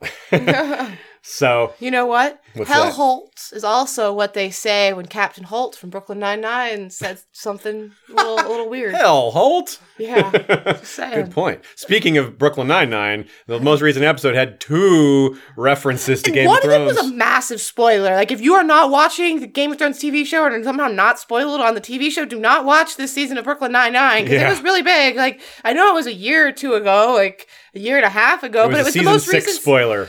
Anyways, it's just whatever. I definitely want to give that a warning. So and that's a whole other topic. How many spoilers are out there just in regular other TV shows? We have also continuing with the Ullers. This is really kind of a funny concept. Talk about getting into the details. Talk about getting into the real logistics here. The questions that everybody really needs to know the answer for. Mm-hmm. Meraxes was killed with a bolt to the eye. We're going to get back to how dragons can be killed a little later. There's some other questions in that regard. But Meraxes' skull was returned to the Red Keep. The bones were left there, and we hear reference to people seeing those bones from time to time. They're apparently still there. However, what about the rest of the body? The Ullers seem crazy enough to be like, huh, should we eat that? Hey, Aziz, dragon's more of a meal for royalty, not peasants, okay? Show me dragons! You know. Yes. Maybe dragonflies they would eat. Well, we're really dragonflies. We were really hitting all the different... We just mentioned It's Always Sunny in Philadelphia. We got Brooklyn Nine-Nine. We got TLC. The Office shirt on. Yeah. We got TLC. Yes. Yeah, that's right. You know. TLC. But no, I do feel like dragons are probably gonna make you sick if you eat them. Yeah. Okay. So I'm we know guess. that what happens when you stab a dragon, their blood is like really toxic. It like smokes and burns through things. And boy, that really gives you. So I don't know if it is edible, but the Ullers, they might try. Just cook it really long time. Cook it for a while. Like seriously, who's ever eaten a dragon? There's all these dead dragons all over the place. Scott earlier asked us about what happened to their bones, but I want to know about the more immediate thing. What happened to their flesh? What happened? Those scales are probably pretty cool. Like you could like collect them and make a cloak out of them. Yeah. We hear the shepherd's followers took shreds of Tyraxes' wings and made cloaks out of them. And Tyraxes was a really young dragon. Meraxes was old and silver and gold with silver scales and golden eyes. Well, golden eye after that bolt. Ooh, golden eye. So now we reference James Bond as well. Yes. So yeah, so who's got dragon recipes for us? We need to cook dragons and eat them and then die from eating them probably. That would be a great like red wedding twist type thing, or like a giant poisoned dragon feast. You feed them all dragon. They didn't know it was going to kill them. It was the unintentional red wedding. Yeah. The dread wedding. Someone, Urias Tosh says dragon blood would make great hot sauce. Oh, yeah, it would. And you know those Dornish love spicy food. So that's another reason why I think they tried this. You know they took a shot. Rebecca Sansa super chat says Ashaya is the best and her hair is beautiful. That's is true, and that is true. Those are both true. What's that? That's people say Abaya. Abaya. You know, like Bay. Yeah, Bay. That's true. That's true. And Tommy Papa says, no question, just love, no need to read this out loud. Well, he will anyways. Thanks, Aziz and Shay. Well, we will anyway. Thanks, Tommy. You sent some other questions earlier, so we're reading those too. Mm-hmm. Question from Rodney Carrico. Were the first dragons to be ridden from Ashai? I would say, sort of. I'm guessing the Ashai were the first to tame dragons. Whether or not Ashai was the center of that old empire, I think it probably was. But maybe they had tamed dragons before Ashai was built. Maybe there was like another smaller city that no longer exists where this stuff first happened. Mm-hmm. And it was the fact that they owned dragons is what enabled them to become so big and powerful and build a big city like Ashai. Mm-hmm. Maybe. Because, Valyria wasn't built in a day either, right? So it was. Oh, it was? Well, that's news to me. Well, I'm so embarrassed. I didn't know that. It's written in the books. You'll see the font. You'll look it up there. LML says, dragons have empathy for dragons, but not people. People are food. Yeah, I see. I wonder about that. That's an interesting thing, too, as far as dragons and the personality stuff, which we want to get into. Why not do that now for a minute? What? Talk about dragons and their personalities and how that reflects with their humans. It does seem to be, this is where the dog thing really comes out with humans, but also falls short of skin changing. There's a lot of cases where dragons are kind of snapping at each other, not liking each other because the humans hate each other. And then those same humans, then that same dragon, changes sides, and the dragon no longer has a problem with the dragon he was hissing at. There's several examples kind of like that. I think one of the best examples is Vhagar. Vhagar was on the black side and switched to the green side after Laena's death, and Aemond grabbed him. So, yeah. And speaking of... Here's some art of Vhagar by Naomi Makes Art on the left side, Visenya and Vhagar, and Senrixian on the right side. And you'll notice the difference in colors, and that's for very good reason, Aziz? Very good reason. This is a bit of a pet peeve of mine that we don't know what color Vhagar is. It's a little silly. But Vhagar is described as hoary. Hoary, but that's usually a description for age, meaning gone white with age. Like there's Northerners with hoarfrost beards, which is meant to describe their beards have gone white because of their age. Hoary doesn't mean white specifically; it means white with age. So at first we thought maybe that meant that Vhagar was white. That's the best theory we have.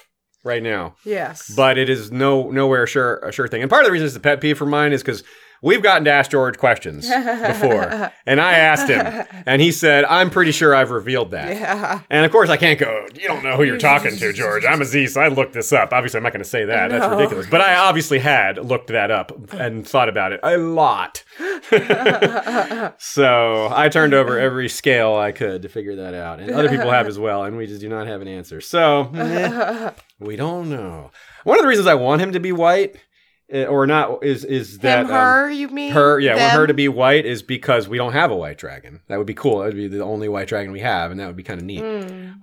Also, it would give us a parallel to Viserion, who is kind of cream colored but kind of white, you know. Oh yeah, anyway. Yeah, I can see but that. But that's not really not a big parallel. Yeah, that's whatever. So I'll pull up a few more Balerion facts, and Ashaya's got another related piece of Balerion art here. Yes, I do. Here is Balerion by Lovely Sanrixian. Again, you can have these stickers yourself. Now, one of the cool things that Balerion did, Aegon the Conqueror showed us one of the effective ways a dragon is used is by going really high in the air. Go really high in the air, and then come down hard and fast. That's what he did at Harrenhal. It's the only way to come down. Basically, and he waited for dusk. That's interesting, too. The timing of his attack on Harrenhal, I wonder if that's a lesson that Dany will pick up somewhere.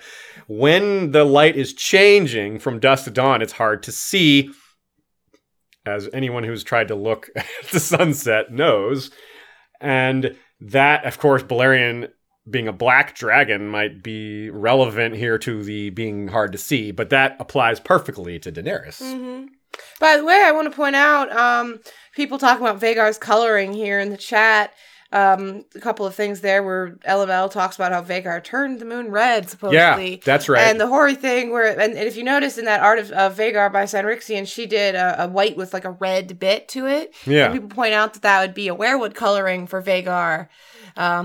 I just note like that they just bring up the similarity that like Visenya owned Dark Sister, and then eventually Dark Sister went to Bloodraven, and she owned Vhagar. Anyways, there's a lot of that's really good, but also it goes even farther than that. I'm sure this is something LML is well aware of. But the battle over the God's Eye, which is Vhagar versus Caraxes, has a lot of final climactic others versus humans type feel to it because Aemond has a sapphire eye, for one. The Isle of Faces is right nearby. You've got two dragons locked in battle. You might have this might be an undead dragon or an ice dragon, which is another reason for Vhagar to be white, to kind of represent an ice dragon like that. That's what LML says exactly right here in the chat, as it so happens. As he was typing that, you were saying it. Same page. Also, it would match my shirt, but but also you have Vhagar. They fall into the God's Eye, and then you have the notion of, a Valyrian steel blade being necessary to kill Aemon. Not necessarily necessary, but it being Dark Sister, of course, it was mentioned. That's really relevant to this whole symbolic comparison. And beyond that, if Vhagar is red, then it's a little weird to me that Caraxes and Vhagar are both red and they're, fighting together. I don't know. That's not that weird. It's a match. Yeah. Well, I don't know. I guess. But I definitely, I'm on board with her idea of it being white and red. That looks really cool. Whether or not that's the right color, I love that dragon art. I definitely think I like the idea of that. With all those teeth and claws and scales and horns, it just looks so cool. Yeah, big fan. Good job, Sanri. Mm-hmm. Okay, let's take a quick mid-roll break for a shout-out or two. Only a couple this time. I just want to say, the Darkfire Ice says, what about breakfast? Can one poach a dragon egg? Before this, anyways, I just really like the idea now of that. That is a meal for kings. Yes, that is not a meal for peasants. No, cooked in what, direwolf fat? I mean, let's make that this would be what squid it is. butter. Yeah, something like that. That is some kingly meals right there, kings and queenly meals. Yeah, let's do a little quick shout out. We've got our Blood Rider patrons who are providing I'm big sorry. support. This was a really good joke from Ellen. He said, Alyssa Farman poached 3. That really is good. That was worth that was worth an interruption. 2 thumbs up for me. I agree. Blood Rider patrons get 2 votes on every episode that until The Winds of Winter comes out, and then they'll be still voting after that. But of course, there won't be as much topic voting when Winds of Winter comes out. We'll have so much to cover initially.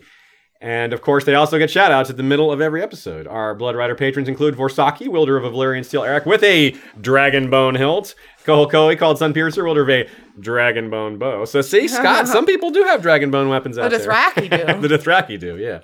And Kokavo the Tamer, wielder of the wildfire whip Gehenna. Let's just pretend it has a dragon bone handle today as well, just for consistency's sake. I'm sure Kokavo won't mind having a fancy handle on his whip. Also, let's say thanks to our sellsword captains, Peter Blaze of the Emerald Isle, captain of the Werewood Wanderers, to long lives, quick deaths, cold beer, and warm women. Daegron, marshal of the Axe, captain of the Red Tide, resistance is futile. Daegron, shout out to Daegron asking us about, I believe that was you asking us about Expanse coverage. Unfortunately, we just don't have time to cover the Expanse, but we do recommend everybody read the Expanse, watch the Expanse. Watch the Expanse. It's all on Amazon Prime now. The first 3 seasons, the 4th season, and we have a new book coming out next month, like March 26th. Book 8 of 9. Book 8 of 9, so we're really getting there, and they really get them out quickly. We did cover season 2 of the Expanse of the show. If you haven't checked that out, just worth that, but on our show Fandom Media. Yeah, I really wish we had time to cover the Expanse. It really deserves it. But if you guys want to talk to us about the Expanse, join the Facebook group, and when the show's in season, we will be talking about it. Follow us on Twitter. We'll talk about it there too. I'll tell you, if you cover the Expanse, I will happily appear on your show. I just don't want to do any audio editing. So I will appear on anyone's show if it's about the Expanse. Right on. So good segue there. Definitely check out The Expanse if you haven't already, folks. We continue to talk about it. We won't stop. Chiron Carlsbane is captain of the Stone Shields. The torrent breaks upon the stone. Haima Helminth is captain of the Whispering Children. Dead men tell no secrets. Shepard, the shepherd of Essos. All men are sheep before the shepherd. Heir to the Whispering Children. Lady Lajar Dajo is the Iron Lily, master archer, Castellan of the Summer Island Keep, Arboreal Point, captain of the all-female Wailing Widows. Women and children first. Cody the Crimson is Bastard of Bracken, captain of the Red Waste Exiles and recruiter of the Free Folk. Funny story about Cody. He is, of course, captain. He does say Bastard of Bracken in part of his title. And in our Facebook group, I keep bringing the Facebook group up. I swear this is not intentional, but it just keeps coming up on its own. We had a poll by our friend Randy Magruder who posted, pick 3, name your favorite houses. Of course, Facebook told you you're allowed to pick more than 1. He limited it to 3 because, a lot of us could get out of control picking 12 houses. Where do you stop with naming your favorite houses, right? I added Bracken to the list because no one had. Just as a joke to say, hey, just to show how more popular Blackwood is than Bracken. And indeed, Cody, the only person to vote for House Bracken in the entire group, whereas Blackwood got just, dozens and dozens of votes, if not, they may have gotten to 100 votes even, but that's not going to move Cody. He's going to stay loyal. That's how he is. Cameron the Hammer of Hornwood is captain of the English Lions with the motto, honor is the reward of virtue. Lord Brandon Brewer of Castle Blackburn is captain of the Shadow Wolves. Our steel is cold, our vengeance colder. Black Alex Sand is the Bastard of Spears, leader of the Bermuda Vanguard, and Al Iskander of Yee is captain of the Blazing Sabers. Do not go gently into this long night. All right. As always, you can join Patreon by going to historyofwesteros.com and clicking on the Patreon link. You can also just do a straight donation if you don't want to use Patreon. Or a gay donation, up to you. Or a bi donation. Yeah, anywhere. Any spectrum of donation is totally fine. And we can give you, in return for donations, we can give you some of our patrons-only episodes and or shout-outs and other bonuses like that. So just go to historyofwesteros.com for that and a variety of other ways to support the show. Okay. Got a lot more good questions to go and a lot more good factoids that I pull up. I want to start art. Oh yeah, and a lot more good art too. You're right.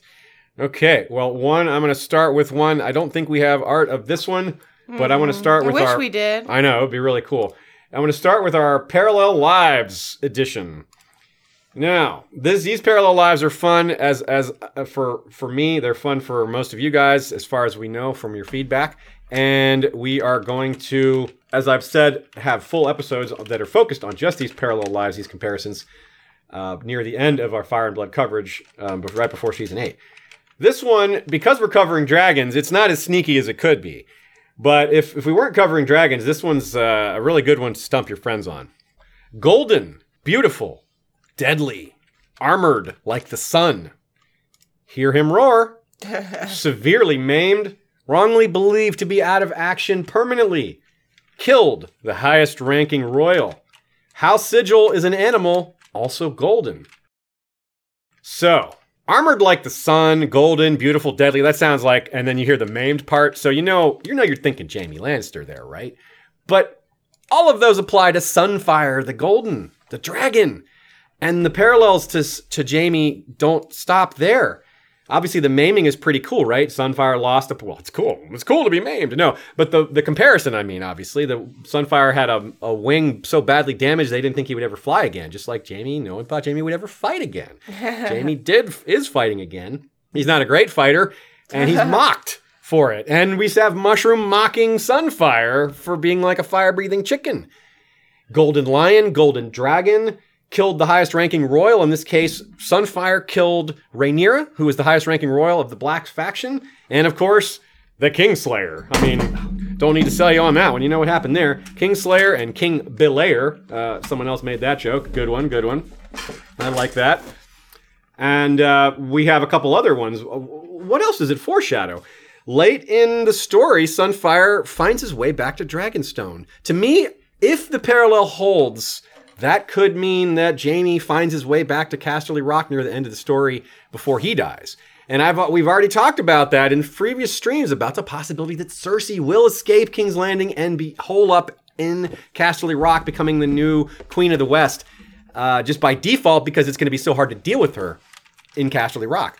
Jaime and Cersei dying together at Casterly Rock would be quite a parallel to Rhaenyra and Sunfire dying at Dragonstone. Especially because Rhaenyra is such a great Cersei parallel. Another parallel here, this is the thing I referenced earlier with regard to Rodney's question regarding Grey Ghost and being shy. I had a Twitter conversation with our friend and artist Azad, who mentioned that he had been thinking about this parallel a bit as well. And the fact that he was looking at Sunfire's attack on Grey Ghost, which is puzzling, by the way. How did Grey Ghost get surprised by Sunfire? Because Sunfire is not good at flying, and Grey Ghost is shy and stays away. So that's a little curious, right? His idea, and I like it, is that this might relate to Theon Greyjoy. Some sort of future incident with Jaime and Theon. I don't know exactly what that could be. It could be, a surprise that Jaime might be able to defeat Theon in hand-to-hand combat. I don't know why they would fight, but let's just assume that a lot of things could change between now and whenever such a scene would happen, and it would make sense. It's a theory. I don't know. I'm not sure that Theon will survive long enough for that. I'm not sure Jaime will go north in the books, but it's worth considering. It's a valid theory. We'll just have to see. That's a pretty cool comparison. I love that. Jaime and Sunfire. Okay. I like that you're complimenting yourself. That's a pretty cool comparison. Good job. I'm complimenting George. Okay. Only myself a little bit.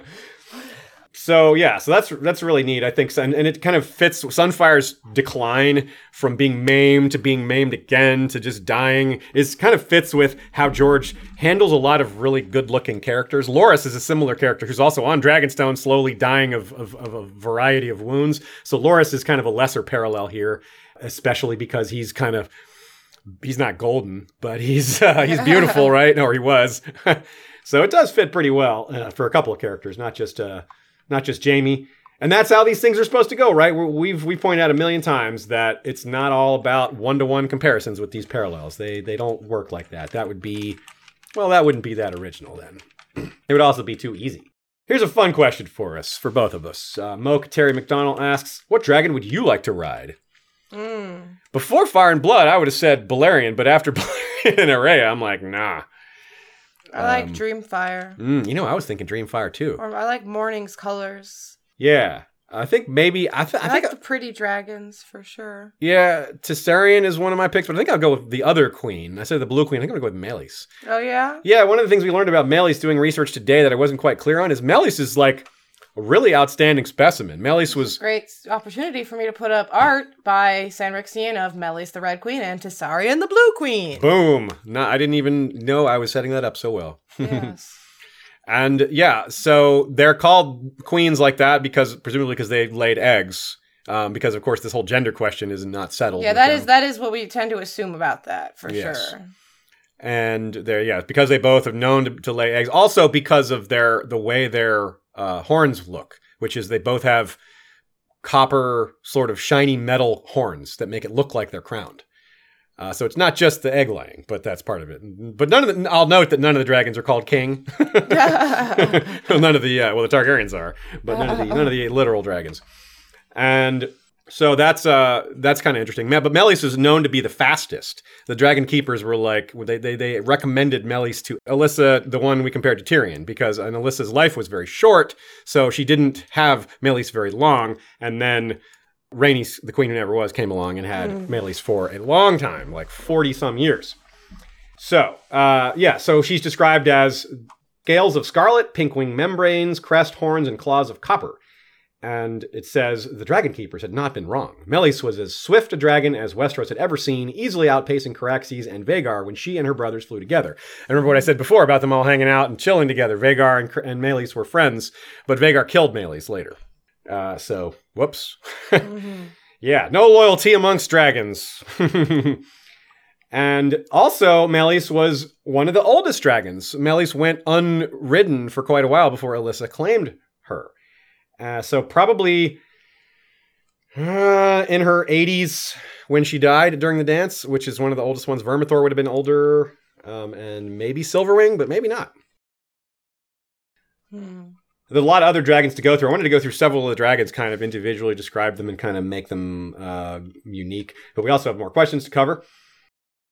What about warging into a dragon? What about that concept? We talked about how the dragon bond is close to warging, but not quite. But that doesn't answer the question of whether someone with powerful warging abilities, skin-changing skills like Bran or even Bloodraven, can they do that? Well, obviously, we don't know till we see it, but I think that's going to come up. It's hard to imagine that Bran can get into all these different animals and control them, and maybe even control them more than Bloodraven thinks he can. Bloodraven might not realize the extent of Bran's powers.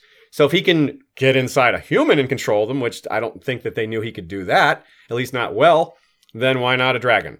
It's going to come up. He may try it and fail. He may try it and succeed. I don't know. But I do think it's going to come up.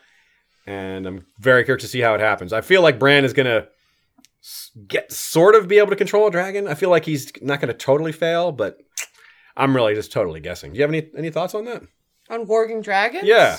It's a tough question, huh? I think he's going to come up for sure. Yeah. But no, I mean, I could easily see him like, he tries to work the dragon and it works for a minute and then the dragon just like pushes him out, or something like that. Maybe but the you magic only need a second to maybe make a difference or something like that. Like if he manages to work into the dragon and then the dragon like bucks off the rider, whatever. Like he could still do something significant even if the dragon didn't let him stay in there. Yeah, that makes sense. But yeah, I feel like it can't possibly be as easy to warg. Yeah. It has to be a lot harder. Like if you consider the trouble he had with like Hodor, if you picture it on that level, maybe. And and of course we have that old Valyrian prophecy of staying away, or just of staying away from Westeros, and maybe that was why, because they didn't want their dragons to be stolen from them by green seers or children or what have you. Of course, on the other hand, that may just be relating to the notion that the dragons, that the others are going to come. The prophecy might just refer to them. So these prophecies tend to cover a lot of bases at once sometimes. Another good example of a question where we kind of take the inverse and examine it from Briannis Paroulis, who says, do dragons have dreams? That's a cool question, because obviously we have dragon dreams, but those are human dreams. I would guess so. I mean, George is taking... dragons dream of electric sheep? Dragons dream of sheep for sure. Yeah, I don't know about electric. Yeah, definitely burning sheep. Yeah, yes, burning sheep. And delicious. That's dreaming of food, basically. I mean, cats and dogs have dreams, and George is going out of his way. I mean, not out of his way, but he likes to add like these cool fantasy details to them. And animals dreaming is already a real thing, so I would assume yes, because it just sounds cool and it's a real thing. So. But what would they dream of? And could their dreams have magic involved? That's kind of neat. Maybe they can dream of their owner. Maybe they can dream of what it was like to be an egg. Question from Fred Targaryen's Uncle Daddy. Who do you guys think is the best /rider/dragon pair in a one-on-one battle? Well, it's pretty hard to beat Aegon, isn't it? I guess. I mean, Valerian's pretty badass, but we don't really know much about, like, Aegon himself in, like, combat. We know he didn't fly Balerion very often. He didn't do it for fun. Yeah. Rhaenys did. I mean, you think if Balerion just has the size on him, but I don't know. I'm really not sure about. We really don't have any proof of Aegon and Balerion together being particularly badass. A better fit might be like Maegor and Balerion or something. It might have been. The answer might be Balerion, but maybe it isn't Aegon. Yeah. Is my thought. It might have been Meleys, because one of the things that I didn't really realize about Meleys, we were talking about how fast she was, but also just how dangerous she was. The way it's written, Aegon II was in big trouble going one-on-one Meleys versus Sunfire. Sunfire was smaller, less experienced. Meleys was particularly athletic, much bigger, and Rhaenys vastly more experienced riding her dragon than Aegon II. But Vhagar, it was a 2-on-1. So, like, what chance did she have just in that situation? And maybe Meleys could have beaten Vhagar, not without taking a mortal wound herself, but I think that's strongly implied if that had been a 1-on-1. So I'm gonna throw Meleys out as a possibility. I don't know. I'm not, like, super confident. Vermithor obviously is a pretty big dragon, but Vermithor didn't lose, but got shredded fighting Sea Smoke, who's much smaller. And didn't seem to have some huge advantage there. They both died, just like all these other dragons. Question from Aliskander again. I noticed that when Aemond first mounted Vhagar seems to have formed an immediate bond with him, since after landing he responded to Aemond getting his eye cut by roaring. Do you think that riding a dragon can create a mental bond that quickly, or is this a rare case? Also, could Vhagar have been easier to bond since having a former rider? Well, that last part's definitely true. We know I think that's explicitly stated that previous dragons are easier to bond with. Once they've had one, they're more likely to take a second or third, obviously not at the same time. And that same thing is said about skin changing. A wolf that has had a previous master, or the ravens in particular mentioned that way, are easier to bond with. We have a joke here? Yeah, it was because you were talking about dragons dreaming they were eggs, you know? Someone said, old, I dreamed I was egg. Oh, God. Anyways, that just really cracked me up. How could someone make that scene funny? I don't know. I didn't think that was possible, but it's been done. Yeah, that's a good question by Scott there. I wonder if the bond can be created that quickly. The bond was created that quickly, so I guess it has to be. Because Aemond immediately flew Vhagar 3 times around Driftmark. It immediately got on, Vhagar roared, snapped his chains, and that was that. So maybe when Scott's asking the question, could he have been easier to bond, maybe we should take that a step farther and say Vhagar is among the easiest to bond. Vhagar had the most riders of any dragon. Yeah. Right?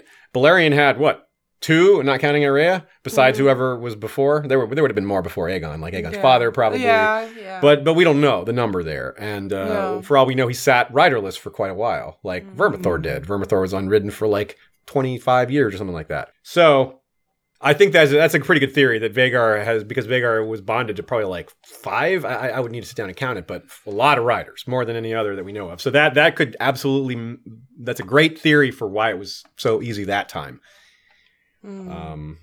As far as other things about where dragons live and behave, here's some notes we took on how they live. They, of course, we have a quote here, moreover, 6 other dragons made their lairs in the smoky caverns of the Dragonmont above the castle. So I don't know that they live near the castle for any particular reason. I think it was just because of the volcano that the castle was near. But it's possible some of the dragons have become more used to humans, and they rely on humans for being fed. The wild dragons obviously are a different matter, but we see that. Lots of animals that live in the wild but near to humans recognize humans as a potential source of food. Like, hey, we used ducks earlier. Ducks will swim up to people at a park, give us food. We have a raccoon that lives out back of our house that we see on occasion that will come and get the cat food we leave out for our outdoor cat, who also just adopted us, as it so happens. Perfect. So, yes. Perfect example, yeah. So animals are creatures of habit, and if they see something working, they keep doing it. Like, hey, these dudes are giving me food. I'm going to keep coming here. So I think that might be part of their they like living where the food is, but they also want to live, in a comfy cave with heat. But also it says, and behind the mountain dwelt 3 wild dragons, never claimed nor ridden by any man living or dead. So the 3 wild dragons on the other side of the mountain, this is again the eastern side of Dragonstone. That, of course, is the Cannibal and Grey Ghost. and sheep stealer, of course. Another question here from Stephen Puttick. It took Drogo's pyre and blood magic to get Dany's dragons to hatch. Nice pun there. So would it follow that a wild dragon would breathe fire over the eggs that it had laid for them to be born? Or is it a controlling thing from when dragons were first bred that simply laying the eggs doesn't mean they will hatch, but needs a few other things to hatch them, e.g. fire and blood? So I think no. I don't think the wild dragons, as we discussed earlier with regard to dragons sitting on eggs, which we have no evidence of, dragons don't seem to care about the eggs once they're laid. So I don't think they have any sort of instinct to heat them up or to put them or to do anything to them. If they're reptilian in nature in that regard, they might bury the eggs in a place that makes sense, like a heat spot. Like they might put the eggs near the volcano, nearer than their own lair. They might do something like that, because that is at least one thing reptiles do, is they bury their eggs in safe places, at least like near the sea or near a swamp or whatever, in a place where it's harder for a predator to get at them. So they at least have that instinct, so maybe that's in play with dragons as well, but we just don't have any evidence of it. A funny question I have is, and we're getting into the deep logistics of how dragons exist. Earlier we talked about how Balerion had stopped growing, but it's said that as long as dragons have food, they'll keep growing. Well, speaking of food, the expense of feeding a dragon. We have this quote from Vermithor, where not from Vermithor, but about Vermithor, where Jaehaerys is kind of trying to scare Rogar into realizing that, hey, I don't need to take any hostages. I have Vermithor. Just remember. And he shows him Vermithor during that scene, and Vermithor is eating a bowl for breakfast. An entire bowl for breakfast. I mean, dang. A sheep stealer. Think about how horses are like a rich person's pet or a farm person's pet, but regardless, more often today they're a rich person's pet because you have to have a place to store them. You have to be able to feed these things. It's a huge hassle. It's the same thing with dragons, but times 100 probably. Yeah, just the feeding bill of these things is absurd. But yeah, again, but I mean, you also just they have to live somewhere. You have to have the space for your dragon. Yeah, right? Jeez, the space is... and they tried to build the dragon pit to space that out, right? Yeah. It's a big expense, dragons, indeed. Now, Nina Friel asks, what do you think motivated Syrax to fight and ultimately die in King's Landing instead of flying back to the Red Keep, where Rhaenyra was, or somewhere else, like Silverwing flew to Red Lake after Tumbleton? Why didn't Syrax do something like that? An instinct to be drawn to blood, noise, and fire, perhaps, which is suggested in the text, or Syrax embodying Rhaenyra's desire to stop the uprising in the capital, or something else. So here we get back to some of these questions about dragon-human communication and the nature of the bond, not the forming of the bond, but the bond once it's in place. That's an important distinction. Okay, so let's talk about this incident a little bit, because it contains another bit of dragon lore, and we'll also get a little background on Syrax. So Syrax is huge and formidable, which is unfortunate for Rhaenyra that she never took her into battle. Rhaenyra never fought in war. And it probably would have helped, because Syrax being huge and formidable, then there you go. And like many dragons, Syrax is named after a goddess of old Valyria. We're told the same thing is true after Balerion, Meraxes, and Vhagar, and given some of these names are pretty similar. I don't think Sunfire was named after a Valyrian god, but Tyraxes, along with, for example. Caraxes, perhaps. Right, Caraxes, Tyraxes, exactly. Some of those. Melis, maybe. Maybe, yeah. Some of these Valyrian-sounding names have potential to be gods. And that makes sense, because the dragons are pretty godlike, right? And I'm going to follow that up with someone else's question about the nature of these names and the Valyrian gods. So we're going to have fun with that in just a minute, too. But first of all, let's finish off Syrax, who also, by the way... Which eventually Syrax was finished off. Several clutches of eggs for her as well. So she's our only example of a rider hopping on a dragon that isn't theirs, when the rider's not present. We do have the first example in Fire and Blood of someone else riding on someone's dragon, at least explicitly. It's implied that it may have happened before, but... For example, when Jaehaerys and Alysanne flew to Old Town, they had a guard with them. Each of them had a guard on the dragon with them. And but there's no mechanism mentioned, like, what kind of saddle did they have? What was up with that? Did they have whips? Did they have any of that stuff? Because the whips are mentioned elsewhere for battle. But man, I don't think George can avoid these topics in A Song of Ice and Fire, especially with Tyrion talking about saddles for Bran and things like that. That's long been a theory that Tyrion's going to make dragon saddles. And right now, Daenerys is just riding on Drogon's back. There's nothing. She's just like, holding on, like, oh my God, I might just fall right off. Yeah. So George is going to have to get into some of that. And I'm a little surprised he didn't get into it in here, because this is part of so much of Fire and Blood is expanding on these topics that are coming and foreshadowing them. And he just completely seemed to have avoided the topic while getting near it during Fire and Blood. So this is very curious to me. It really stood out. I just always crack up at the idea of someone just... He's just holding on. Michael Clarfeld, Claridox, he's doing dragon art for his door map of Rhaenys on Meraxes, right? And showing me the sketches of it, and it just he doesn't have the saddle on it yet, and just the spread legs on the dragon. Riding up on the neck, or it's just where do you sit? And how do you reach? And just it feels like it'd be so hot as well, and uncomfortable. I don't know. Yes, it's very hard for me to imagine riding a dragon without period, let alone without a saddle. Yeah, it doesn't seem to be an easy thing. So, getting back to the question, as far as what motivated Syrax. So what happens is, to set the stage in case people don't remember the exact details of this scene,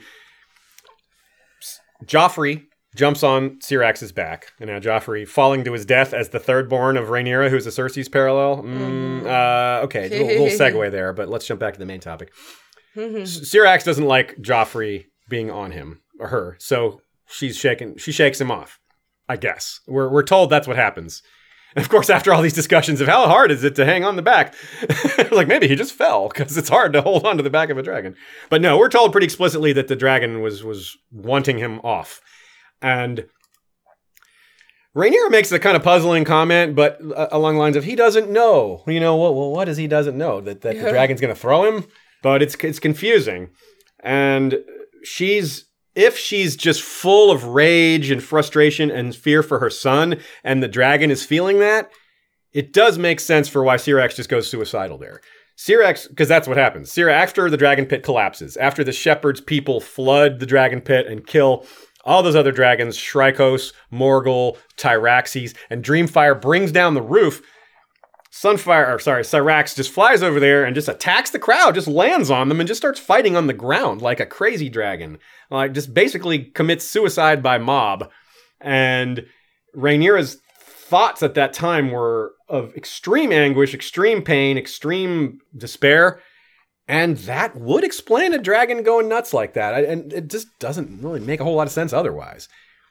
One thing we compare it to is Dany, again, in the pit. In Daznak's pit, we're told that Drogon kind of responded to the noise and the blood and all that, and that is what was happening in King's Landing. But Drogon didn't go dive into the crowds. He went into the sand. So I don't know. It's not enough of a one-to-one relationship, those two scenarios, for us to compare them. I like one kind of really offbeat theory that doesn't really have anything to do directly with Syrax, is that Basilisk's blood was added to the water supply in the city to make everyone go so crazy and storm the dragon pit like that. What else would make them so impervious to so unthinking as to harm to themselves like that? But that's another topic, something for people to think about. Okay, moving onward, we have a couple other questions. Let's talk about Caraxes for a minute. Cool. We've got some awesome art of Daemon Targaryen and Caraxes by Naomi Makes Art right here. We're a really massive dragon. Yeah. Massive horns. Caraxes is interesting in that he was called the Bloodworm, which also describes his coloring. Mm-hmm. He was known by the Dragon Keepers to be the fiercest of the young dragons, which is fitting for Prince Daemon. Who he doesn't look so fierce in this art. Yeah, he's all sweet. Lovey. He loves his dragon. Fiercest of the Targaryens of his age, Daemon was, but he was not Caraxes' first rider, as we pointed out earlier. And he got to ride, his first rider was Aemon, and Aemon got Caraxes' first experience in battle, which was Vermithor, Vhagar, and Caraxes got to annihilate that Dornish invasion fleet under Prince Morion, aka Prince Moron. That was a good example of dragons just totally owning a fleet which I wonder if that's coming, because it's exactly 3 dragons taking out a fleet. That's anytime there's 3 dragons doing something, you gotta take a second look just in case it's a foreshadowing for something Dany's going to do. On the other hand, Dany may not ever have all 3 of her dragons like as a concerted unit, given all the attempts to steal them and other people with dragon blood. So we'll have to see about that. Great art there, as Ashaya showed earlier. That was really cool. Great job by Naomi. Naomi makes art. Naomi makes art, right? Next dragon, let's talk about Vermithor.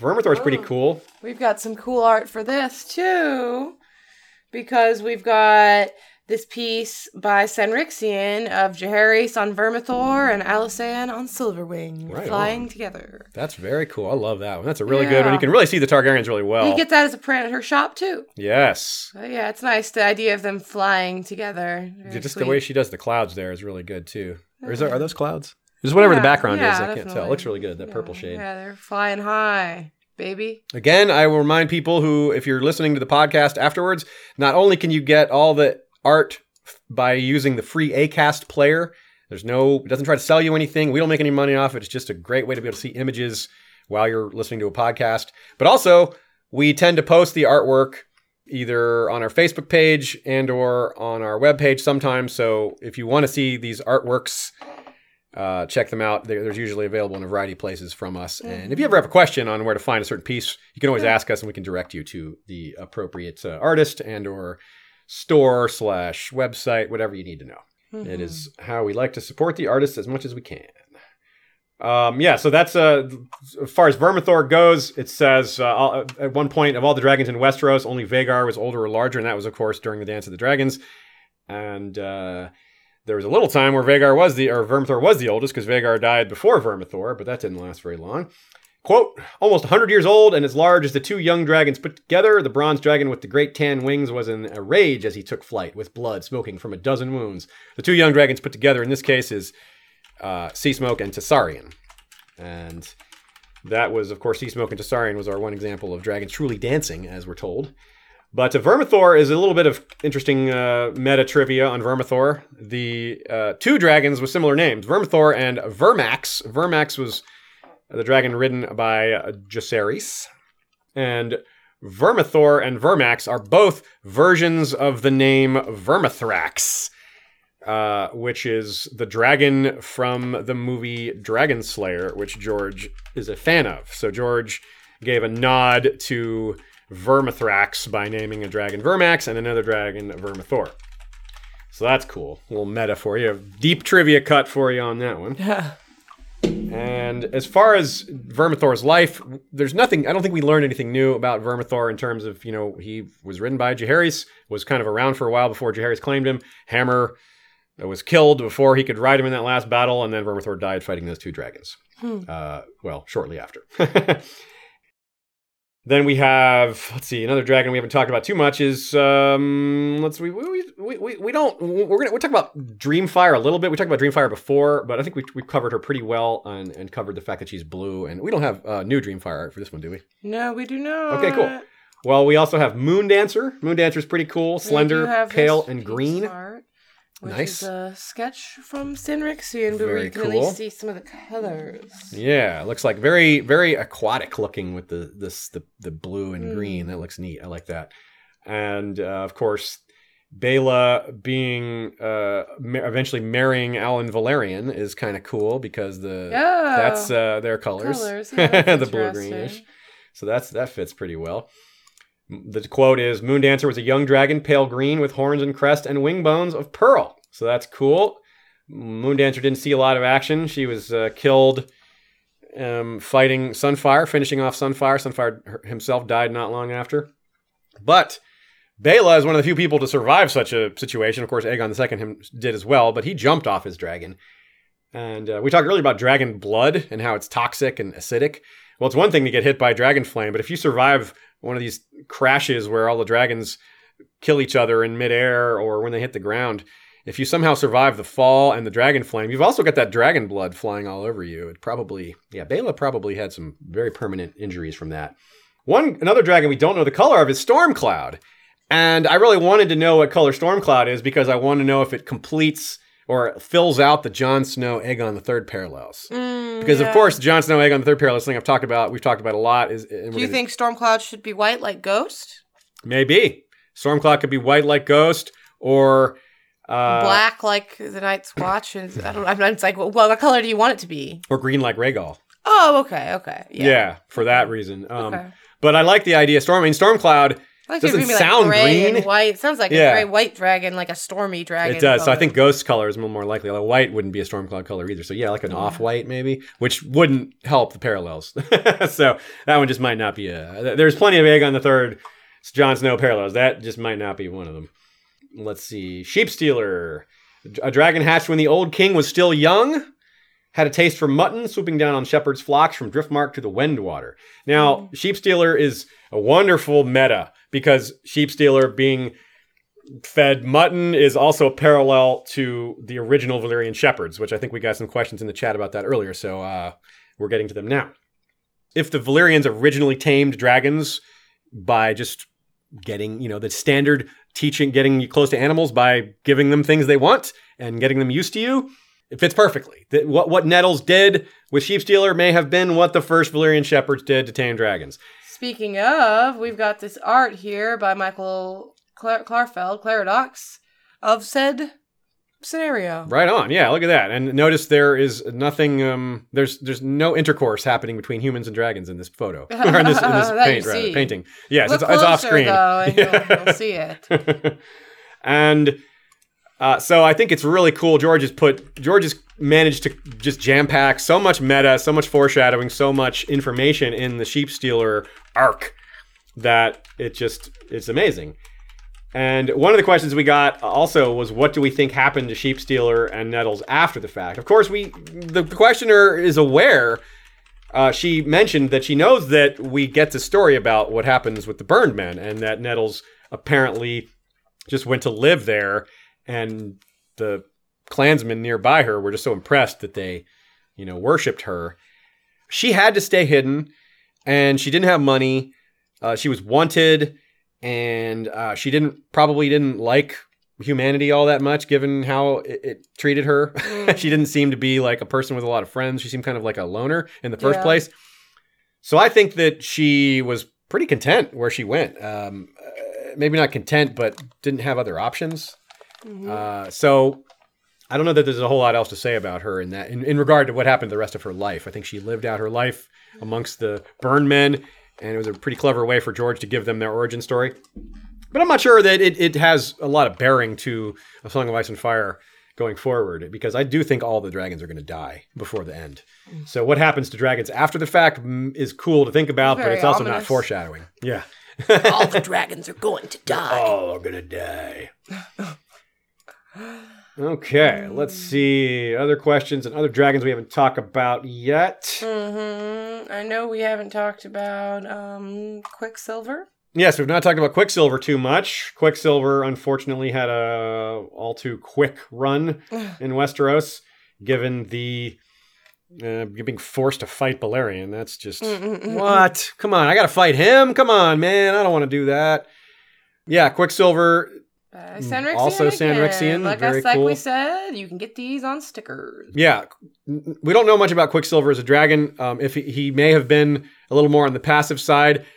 It's another example of very quick bonding, which we talked about earlier, because Aegon snuck into King's Landing and just got Quicksilver and left. They sort of just, I don't know how they wrote that into their plan. Like, well, what happens if the dragon won't come with you? And they're just like, nah, just go for it, man. Just go get a dragon. Just go do it. And so that's, I would really like to see like a short story of the sneaking into King's Landing, Aegon and Rhaena.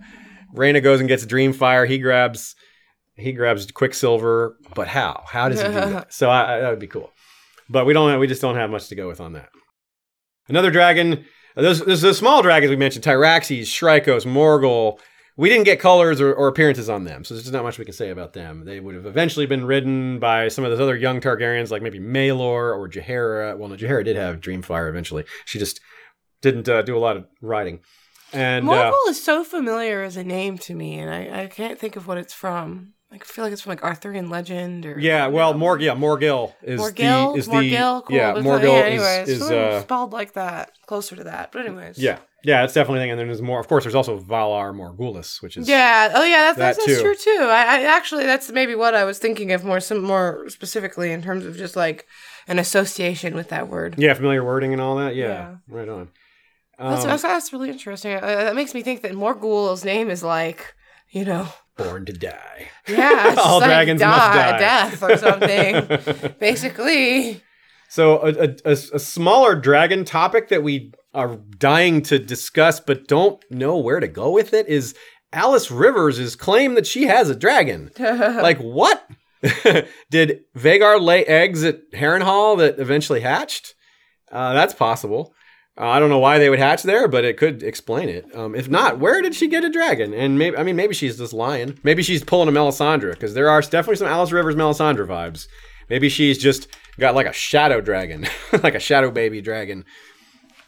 I'm very curious about that, right? Like, we have to wait till Fire and Blood 2 to hear about that. So I guess that means it maybe isn't a foreshadowy thing, because he's not giving us the answer in Fire and Blood 1. It may not come up.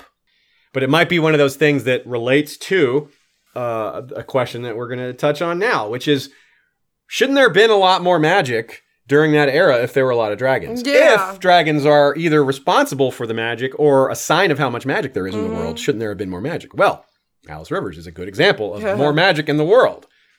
She just blew some guy's head up. Like, what? Like, if you laugh, my head's going to explode. Or I'm going to choke to death. No, that's the choke to death one. If you laugh, I'm going to choke to death from a distance. Like, she's miles away. It's so over the top, the magic. Not in a bad way, but... So Magically Delicious says in the chat, Alice Rivers' dragon was in her belly. Well, she said that she had the son. She said she had the kid, and then the messenger said she has a dragon. I've seen it. Maybe she was just talking about his kid. Maybe the kid has dragon features. Maybe it's a living version of one of those abominations. Yeah, one that actually survived. Well, let's not go there. No, we should go there. Yeah, at Harrenhal, that would be the place for that to happen, right? Creepy, blood magic-y, ancient spirits getting involved. By the way, just in case, I know we'll probably get people in the YouTube comments if we don't bring this up. Morgul also Lord of the Rings. Oh yeah, the blade. The blade. Anyway, yes. so just it's and we know George is heavily influenced by Lord of the Rings. Yeah, exactly. So I definitely would be familiar with that. In fact, that may be where he came up with Valar Morghulis, maybe? Yeah, maybe originally. Yeah, it makes sense. Valar was Morghulis and like the idea of... Anyways. Because he wrote that line. Not David J. Peterson wrote most of the other language stuff. But George Bravosi. came up with... Yeah. He didn't write Bravosi. There's no language for Bravosi, anyway. No, Valar Morghulis is a High Valyrian. Oh, yeah, you're right. But George still came up with it, and David J. Peterson had to work around the words that he'd already created and make the language work with there already being some. Gotcha. But it's definitely Valyrian, and you know that. It's Valyrian from, it's the Bravosi say it, but you're right. They got it from the Valyrians. You're right. All right. Okay, so the thing I mentioned we were going to talk about comes from a question from Ursula the White-Breasted Raven, which is another example of us inverting the question. In this case, we're talking about the old gods, and we're going to flip the script and say, here's the question. In the same way as the trees are/were part of the godhood of the first men and the children of the forest, do you think that the early dragons were part of the godhood of Valyria or the early Valyrians? I love that question, and because the dragons are named after gods, it just slides right in there as a great theory. So let's explore this idea. Yeah, no, I definitely have always wondered about, like, the Valyrian gods, and I've always thought that there was a strong chance that they were just in the shape of dragons. Yeah, why not, right? Okay, so there's two possibilities here that if they're not humans. And first of all, we know from the gods of the world of Essos and Planetos, there is a plenty of non-human gods. There are gods that have bird faces and fish aspect, and the black goat of Qohor is a black goat. No, but and there's a lot. Great Stallion. There's all these animal gods. So why not? Yeah, if the early Valyrian shepherds became what they are today because of their bond with dragons, I could see that being, along the lines of the harpy. I don't know if there's an actual harpy goddess, but yeah, maybe. And if we want to get really creepy, maybe they were half human, half dragon images, right? Like a dragon scaled person, like the old, I don't know, like the Draconians from Dragonlance series, which were, by the way, dragon eggs done with magic put into them to make them part human. Oh, okay. So that concept is, kind of an existing fantasy concept, I suppose. So the idea being that if these were gods, these were sort of like half dragon, half human gods. Well, then the Targaryens were just trying to emulate their gods by trying to copy that magic or to be like them or to make themselves gods or try to become part of that godhood, which is what the Children of the Forest do to Bran by having him drink the probably Jojen paste to make him be part of their godhood, which is, well, trees. Not as exciting as dragons, but there's a ton of parallels there. That's probably something that more time needs to be spent on, more thought needs to be put into than the time we've been able to put into it on this question, because that question came like yesterday, and it was definitely one of the questions that made me think the most. So many good questions, but that one was just really got my head spinning because it goes really deep. It's a great question there, Ursula the White-Breasted Raven. Okay. Got a couple more bits about skulls, and if anybody else has a question or two, now's the time to jump in because we're going to be wrapping up in a few minutes here. This will be the first time we don't go way over 2 hours. We'll just go a little over 2 hours this time. My tailbone thanks you. Yeah, Ashaya has had a wounded tailbone for quite a while after falling down the steps, so sitting here is a bit of a problem. 5-6 months now. It's been miserable. I'm sitting on like a thing, and it still hurts. So anyways. Yeah. Okay, so let's see here. My thing about skulls, we talked about bones at the beginning and skulls at the beginning, so I kind of wanted to make it a bookend. Skulls are valuable. There's a lot of stories of these skulls being used as symbols or as money makers, and of course it makes sense in Westeros, right? People cut heads off and put them on pikes and be like, this is how you show a defeated enemy. Now, a dragon head's a bit too big for that. Well, in the case of some of the small dragons killed at the dragon pit by the shepherd's men, they in fact did just that, but they could actually carry the small heads. Melis's head was carried by the victors of the Battle of Rook's Rest. Vermithor and Seasmoke's heads were chopped off, the skin cleaned off, and the new Lady of Tumbleton tried to help rebuild Tumbleton. All that insane damage done there by charging people money to look at the skulls and by charging them even more to touch the skulls. Pretty clever way to make a buck. Or a stag in this case, or a copper star. And so like I said, the shepherd's done that thing. But not only did the shepherd put 5 dragon heads on spikes, but he preached from amongst those heads. So, isn't that kind of what we're doing right now? We're kind of preaching from amongst a bunch of dragon skulls and heads. And I see no dragon skulls or heads anywhere. I see dragon eggs right there. Oh yeah, we got a dragon egg over there. We got a little dragon egg cookie jar sitting just off screen. It's been in our episodes before. Oh, Steven Stark says, awesome stream, and asks us favorite dragon name. Ooh, that's a tough one. Yeah, I don't know exactly my favorite or the coolest one or anything like that.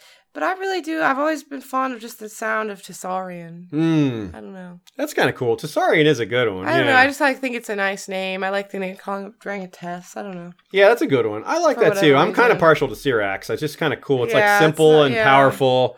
Yeah. And we know for sure it's one of the gods or goddesses in this case. Yeah. Another dragon we didn't actually mention was Morning.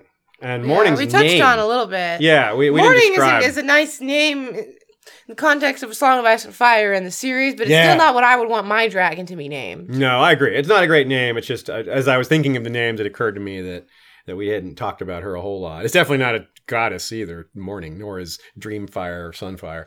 But yeah, I think I'll go, because you picked a star and I won't pick the same one. No, that would have actually have been a possible one for you to pick? Yes, Oh, absolutely. That's so interesting. I felt like people weren't going to agree, but I mean, that was my blog name on Tumblr for a while, was even Tessarion. So I just have like a kind of I particularly like that name. Yeah, I think I'm going to go, I think I'm going to go with Syrax, with Vhagar being close and Meraxes maybe being third. I like Meraxes a lot. I like that combo, Meraxes, Tyraxes. Do you have a least favorite dragon name, though? Least favorite dragon name? Yeah, least favorite. I don't know about a least favorite myself. Probably... I've never been a big fan of Rhaegal. personally, actually. Oh, yeah, Rhaegal. Just because, like, it took me a long time to be like, Rhaegal, because there's, like, a Rhaegal, Targaryen, and there's Rhaegal the dragon. Yeah. So it's just, like, a weird difference to me. So I'm actually never been a fan of Rhaegal. I'm not sure I have a least favorite. Okay. Yeah, I'm not sure. Maybe, yeah, but... Actually, Drogon. Drogon's really It just sounds like dragon. Drogon, yeah, dragon. Drogon, dragon. It's just, yeah. Okay. I realized he's named after Drogo. Yeah, he's named Drogo, Obviously. but it is just Drogon the dragon. Yeah, which is true. it's a little, Eagle-y the eagle, and Doggy the dog. Yeah, it's a little too on the name. Yeah, you are right. Nose. Drogon is the worst. On the snout, actually. Yeah. Okay, so I'm gonna go ahead and dip into our Patreon credits after pointing out that yes, also mourning, I guess. Because she's pink is why the pink light of morning, I guess, is like the idea sunrise, there. With black horns and crest, it's kind of cool, like pink breaking through the black. I think it's kind of sad. Just imagine if, like, she actually said the name was morning, like, you're in mourning. M-O-U, yeah. And, like, they just wrote it wrong. And she was just sad just about everything, all the death. She was sad for a long time. Exactly. It's just a funny morning and morning. We got a super chat here from Marvin Martin. Queen horns copper and not black like rest of body. I suggest Fable of the Dragon Tyrant. Oh. Arya is proof that Jabba / Leia sired the Targ line. Oh, God. It's a gross image. Oh, man. What the things that come up when we talk about breeding and genetics and people and sheep and dragons.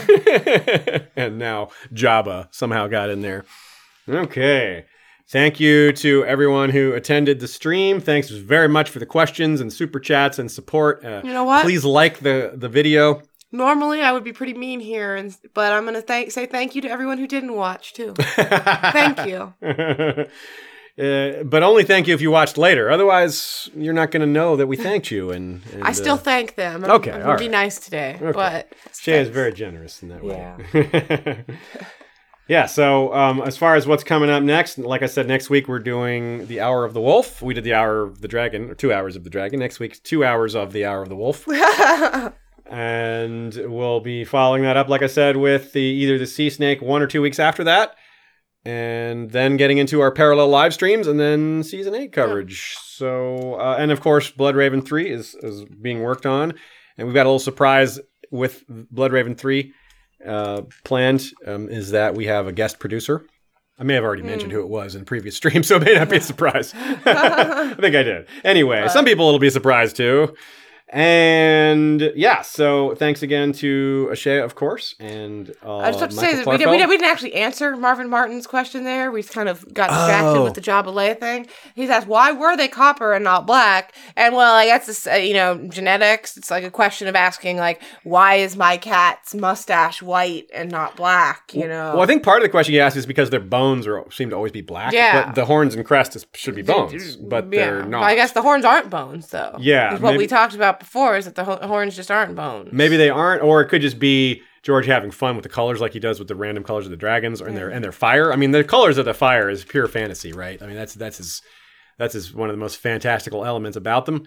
So it says that's interesting. I just looked up horns just now because I was curious, and it talks about how it's a covering of keratin and other proteins surrounding a core of live bone. So maybe if you got into the horn, maybe it is black on the inside. That actually fits. Heart. Yeah, that fits because it's a covering, like you said. You just read, it's a covering of keratin over bone. So if the color part could be the part that is the keratin. Yeah. Or whatever. Whether that works out scientifically or not, I don't know. But George doesn't care about that. It also does fit for the claws because if any of the dragons have black claws, because keratin, that's your fingernails. That's not the same as bone. It's just a relative, So, anyway, I don't know. It fits. I think it's just part of George having fun, though. I think maybe he didn't put a whole lot of thought into this. I guess he didn't obsess over it too much, but we do have an answer. If which is the idea. It's something we talk about in this show, in the podcast a lot, which is the idea of plot holes and how you can go looking for plot holes and maybe you can find what you think of one, but if you don't take even a minute to think about what our options are, even if you don't like the solution, if you don't like the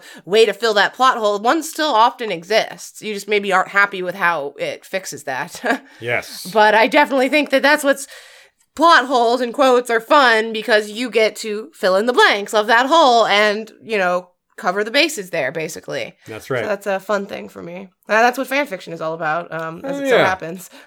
Good point. That's true. I mean, that's how you explore these character holes and plot holes, but sometimes it is plot holes, to be fair. Or just plot holes, or just you explore the missing stories. Yeah, there's lots of things fan fiction is for, but definitely one of them is plot holes.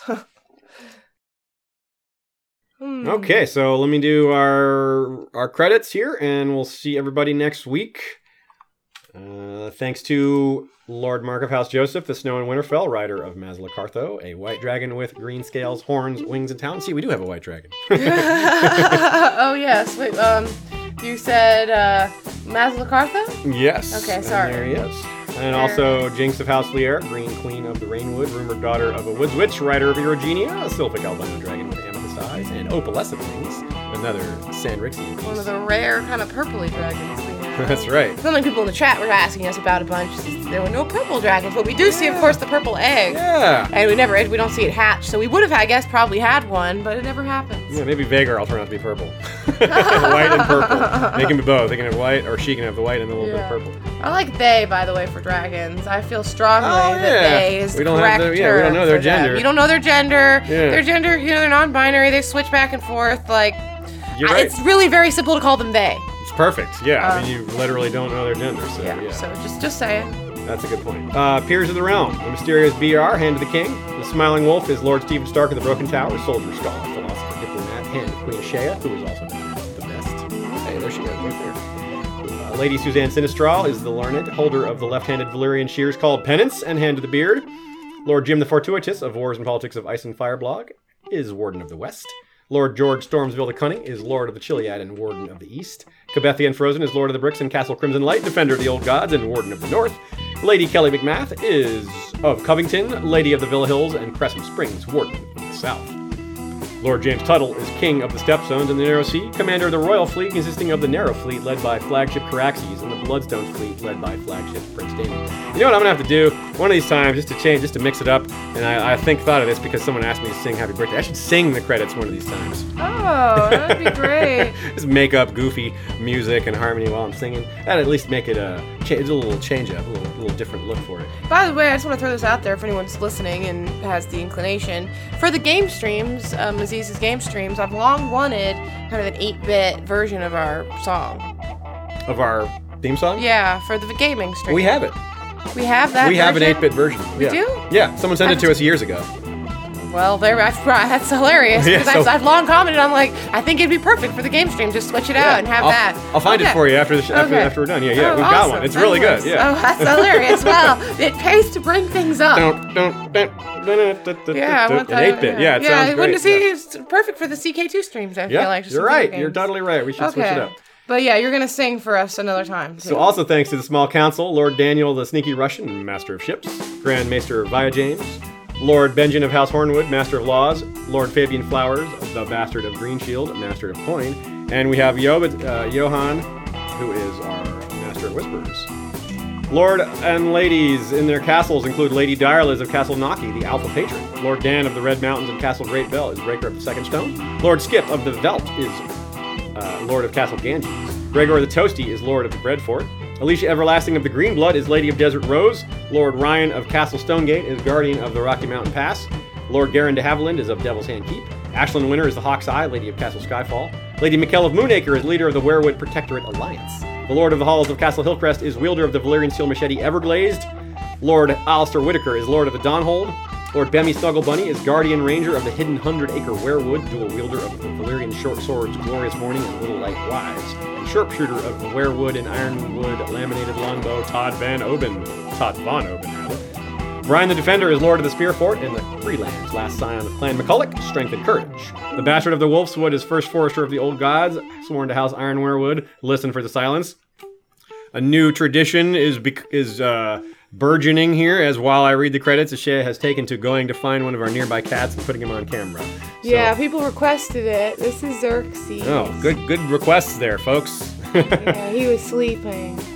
We also have The Bastard of the Wolfswood, first forester of the Old Gods, sworn to House Ironwerewood, listen for the silence. Connor the Dungeon Master, Lord of Catamount Keep and Guardian of the Smoky Mountain Pass, Lady Baelish, Dark Widow of Harrenhal, Lord Sidney Jesse, the Fallborn, Lord of the Blue Spring, Sir Valentine of House DeGen, creator of the Game of Predictions Futures Market, Lady Leanna Kelly of Wolf Island as Protectress of the Steelhold, Casey Stark of House Acres, and Lady Kay of House Archer, Lady of Earthdog Hall, Huntress of the Wolfswood, and Guardian of Maddie Squirrelsbane, the Mighty Direwing, round out our lords and ladies in their castles. We also have Sir Justice? No. King's Justice, Sir Troy the Steady, wielder of the Valyrian Steelblade Fate. That was not a very steady reading of his name, but, mistakes happen. Our Queen's High Council includes Rebea Star Eyes, Lady of Waves and Mistress of Ships, Captain of the Iron Shadowcat, in the shadows we bear our claws, and Grand Maester Elizabeth, middle daughter of Lyanna Mormont, first lady to forge both the silver and Valyrian steel ink, and currently there's no Master of Coin or Laws. But you do have a Master of Whisperers who haven't moved into place yet. Oh, you have. Well, he's kind of doubled up in a couple spots. He's hanging out in a couple places. It's cool. Here he is. You know the name. We've already read it. Oh, Alistander of UT, Captain of the Blazing Sabers. Do not go gently into this long night. See, we told you that Hell twice. yeah. Do not go gently into this long night. You've been warned several times. And continuing on, our Kingsguard includes Miriam R., the Lord Commander, Sir Dollars D., longest tenured White Sword, Willa Crowsbane, Guardian of White Tree, First Lady of the Free Folk, Sir Dean the White, Knight of the Black Star, Sir Jord of House Pepsi, the Beverage Knight. And our Queen's Guard is right here. Oh, right here. We have Alexander of House Atreides. Oh, sorry. Cats are distracting me. We have Lord Captain Commander Haima Helmet, the Sellsword Sentinel. We have Alexander of House Atreides from the Seat of Doom. I must not fear. Fear is the mind killer. We've got Becca the Bard, Songbird of the North. Michonne the Melodious, Star of Old Town, Minds Over Masters. Ser Rambo, Knight of House Ganon, First Blood. Ser Leon of House Walker, wielder of the twin Valyrian steel blades, Fire and Ice, and the werewood bow, Rain.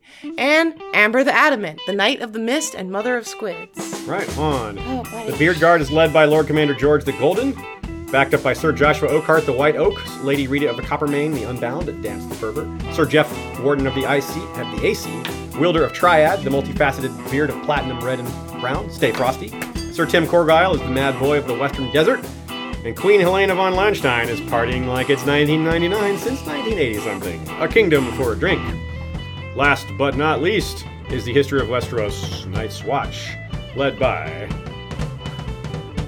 Lord Commander Benjen Umber, the Silent Giant, wielder of the Valyrian Steel Greatsword Winter's Kiss, and First Builder Magor Snow, aka Magor the Cool, the Fire in the Snow. First Steward Sir Jurion of the Torrentine is called Pale Wind, and First Ranger Sir Source Delica of House Gramercy.